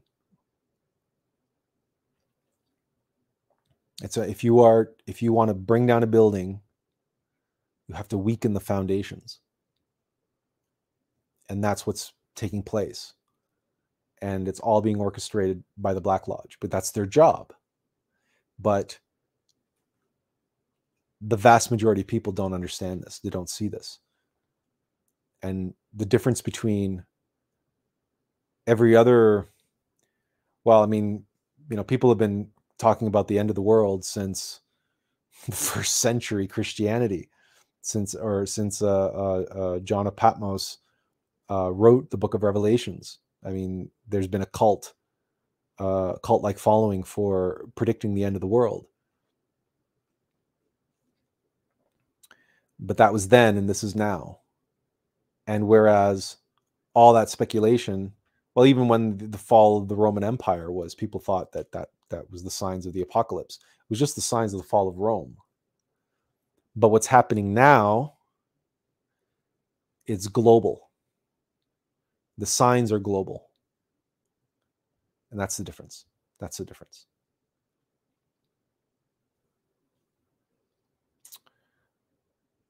But speaking of which, Oppenheimer is going to be in theaters soon. And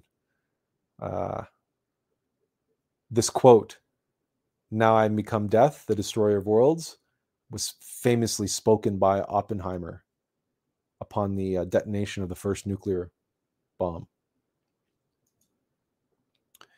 That's just a coincidence, we suppose. Serendipity. Any other questions or comments from anyone? We will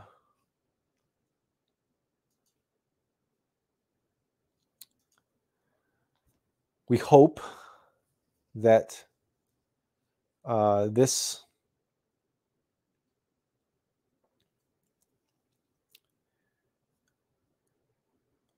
today's topic, we hope that taken in the context of the other topics that we have covered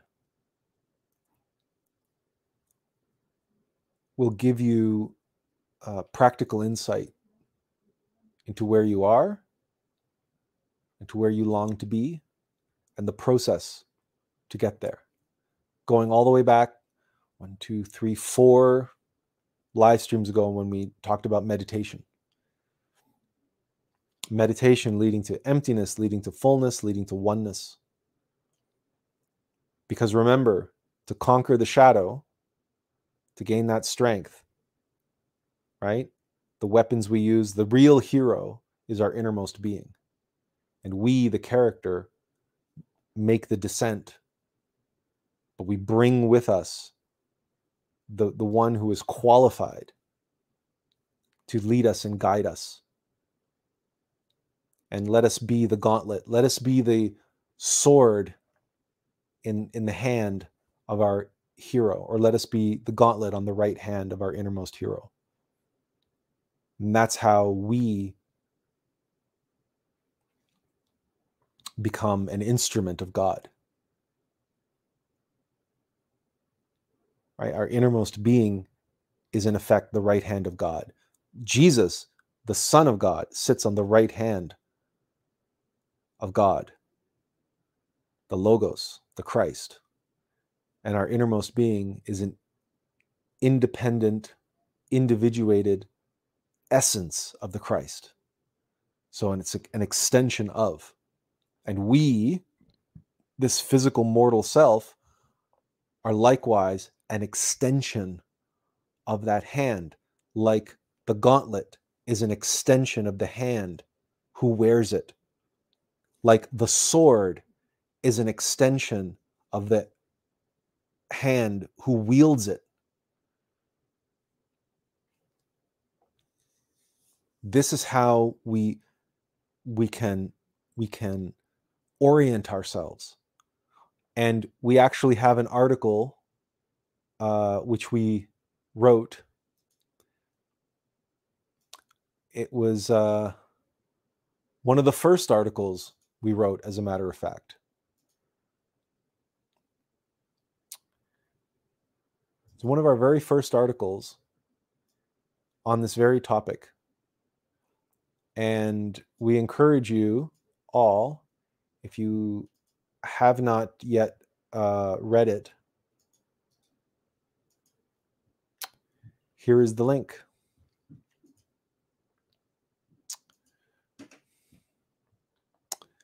And this is one of our favorite graphics that we have ever made for any article.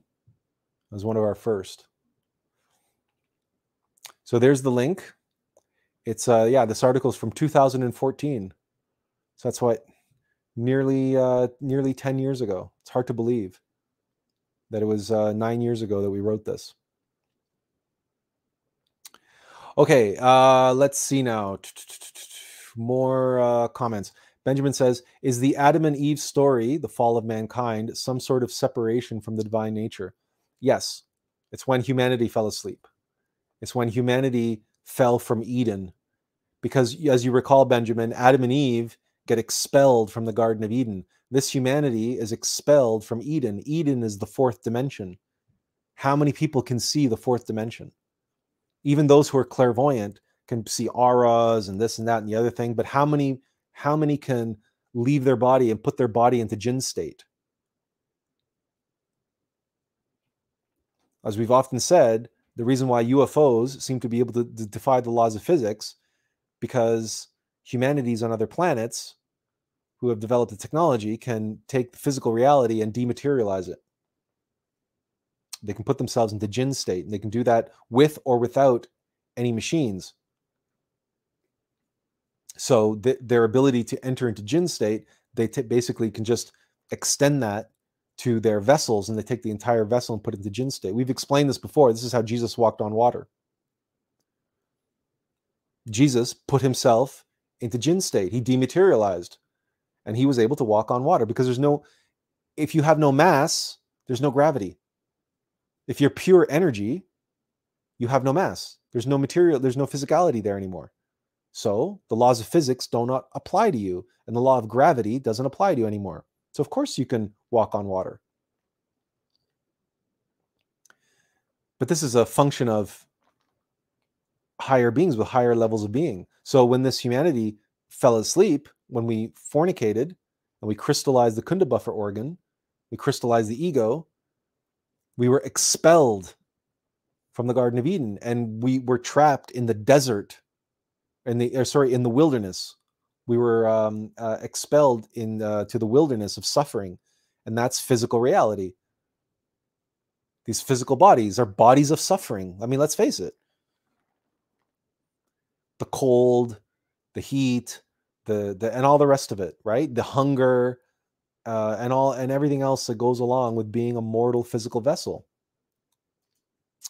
Benjamin says, if so, there will be a redemption or coming home for mankind based on the illustration of the hero's journey. For individuals. Not as a collective, not as a whole humanity. Because the whole point of the graphic of the hero's journey is you have to face the demon,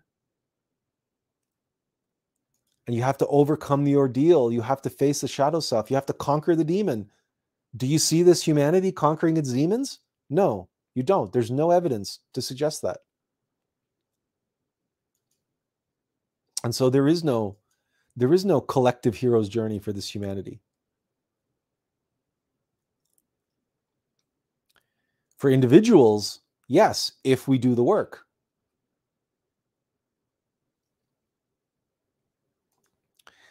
Benjamin says, enjoy today. Hope all is well with your dad. Inferential peace. Inferential peace.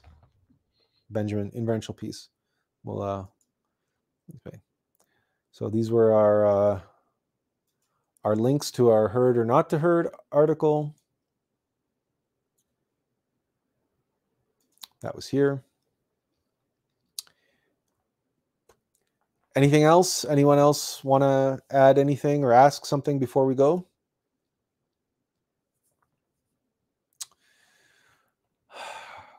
Going once, going twice. Thank you all for joining us, and thank you for your welcome, Mugaboo. Thank you for being here. Thank you for your patience and your understanding with us. Benjamin says, thank you, sir. This is another great live stream. We're glad you found it beneficial. And we do thank you for your patience and understanding with regards to us cutting it a little bit short today. But again, in this particular case, I think we all know what that separation feels like. We all have had those feelings of isolation and desolation. I don't think we need to dwell on it too much and too long. The point is that we are sent into the desert for a reason, right? The hero goes on his journey of trials and tribulations and struggles and suffering for a reason. And that's what's expressed in the hero's journey. So find that in yourself.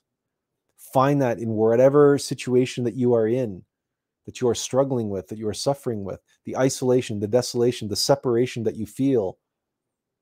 In that separation, isolation, and desolation are the keys to new knowledge, to a capacity to overcome the causes of suffering and to find liberation and peace and find new strength within you. Because when you realize that you are not qualified,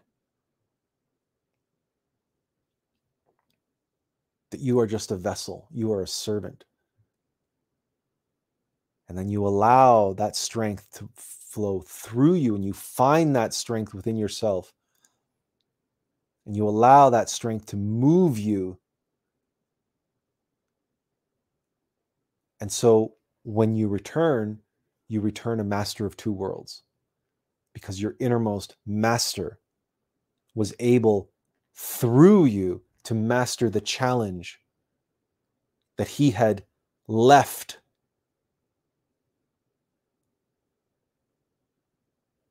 to conquer, that he had, that was made the quest for him to seek. And the separation through you for you to find yourself. Like I found myself in Japan. And how many people have you known have gone on journeys to find themselves? And it's a cliche, isn't it? But it's not a cliche. Cliches are cliches because they're true, because there's merit to them, because there's substance there. So every act of separation in itself is part of the process of rediscovering ourselves, of finding that which will take us home, or finding that which connects us to home, and rediscovering the strength and the power. And that's only possible in this special world, in this world of separation, in this world of suffering.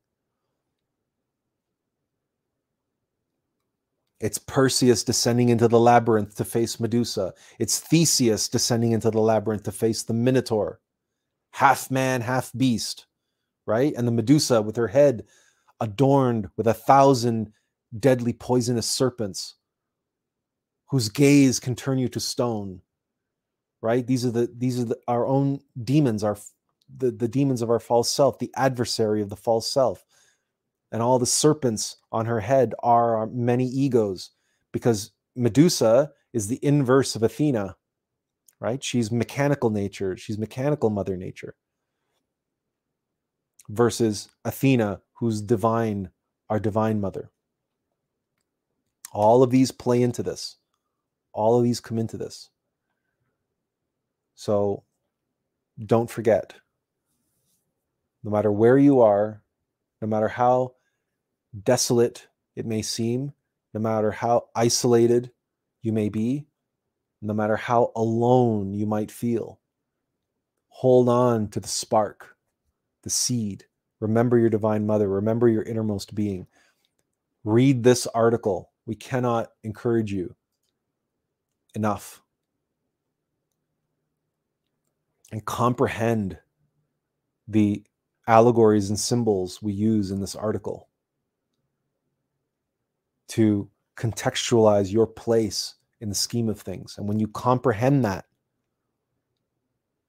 then any and all obstacles you face, just like we said earlier, any temptations that you might face, if you surrender to your innermost, to the one who's qualified to face these challenges and ordeals, then you can overcome anything. You can conquer anything.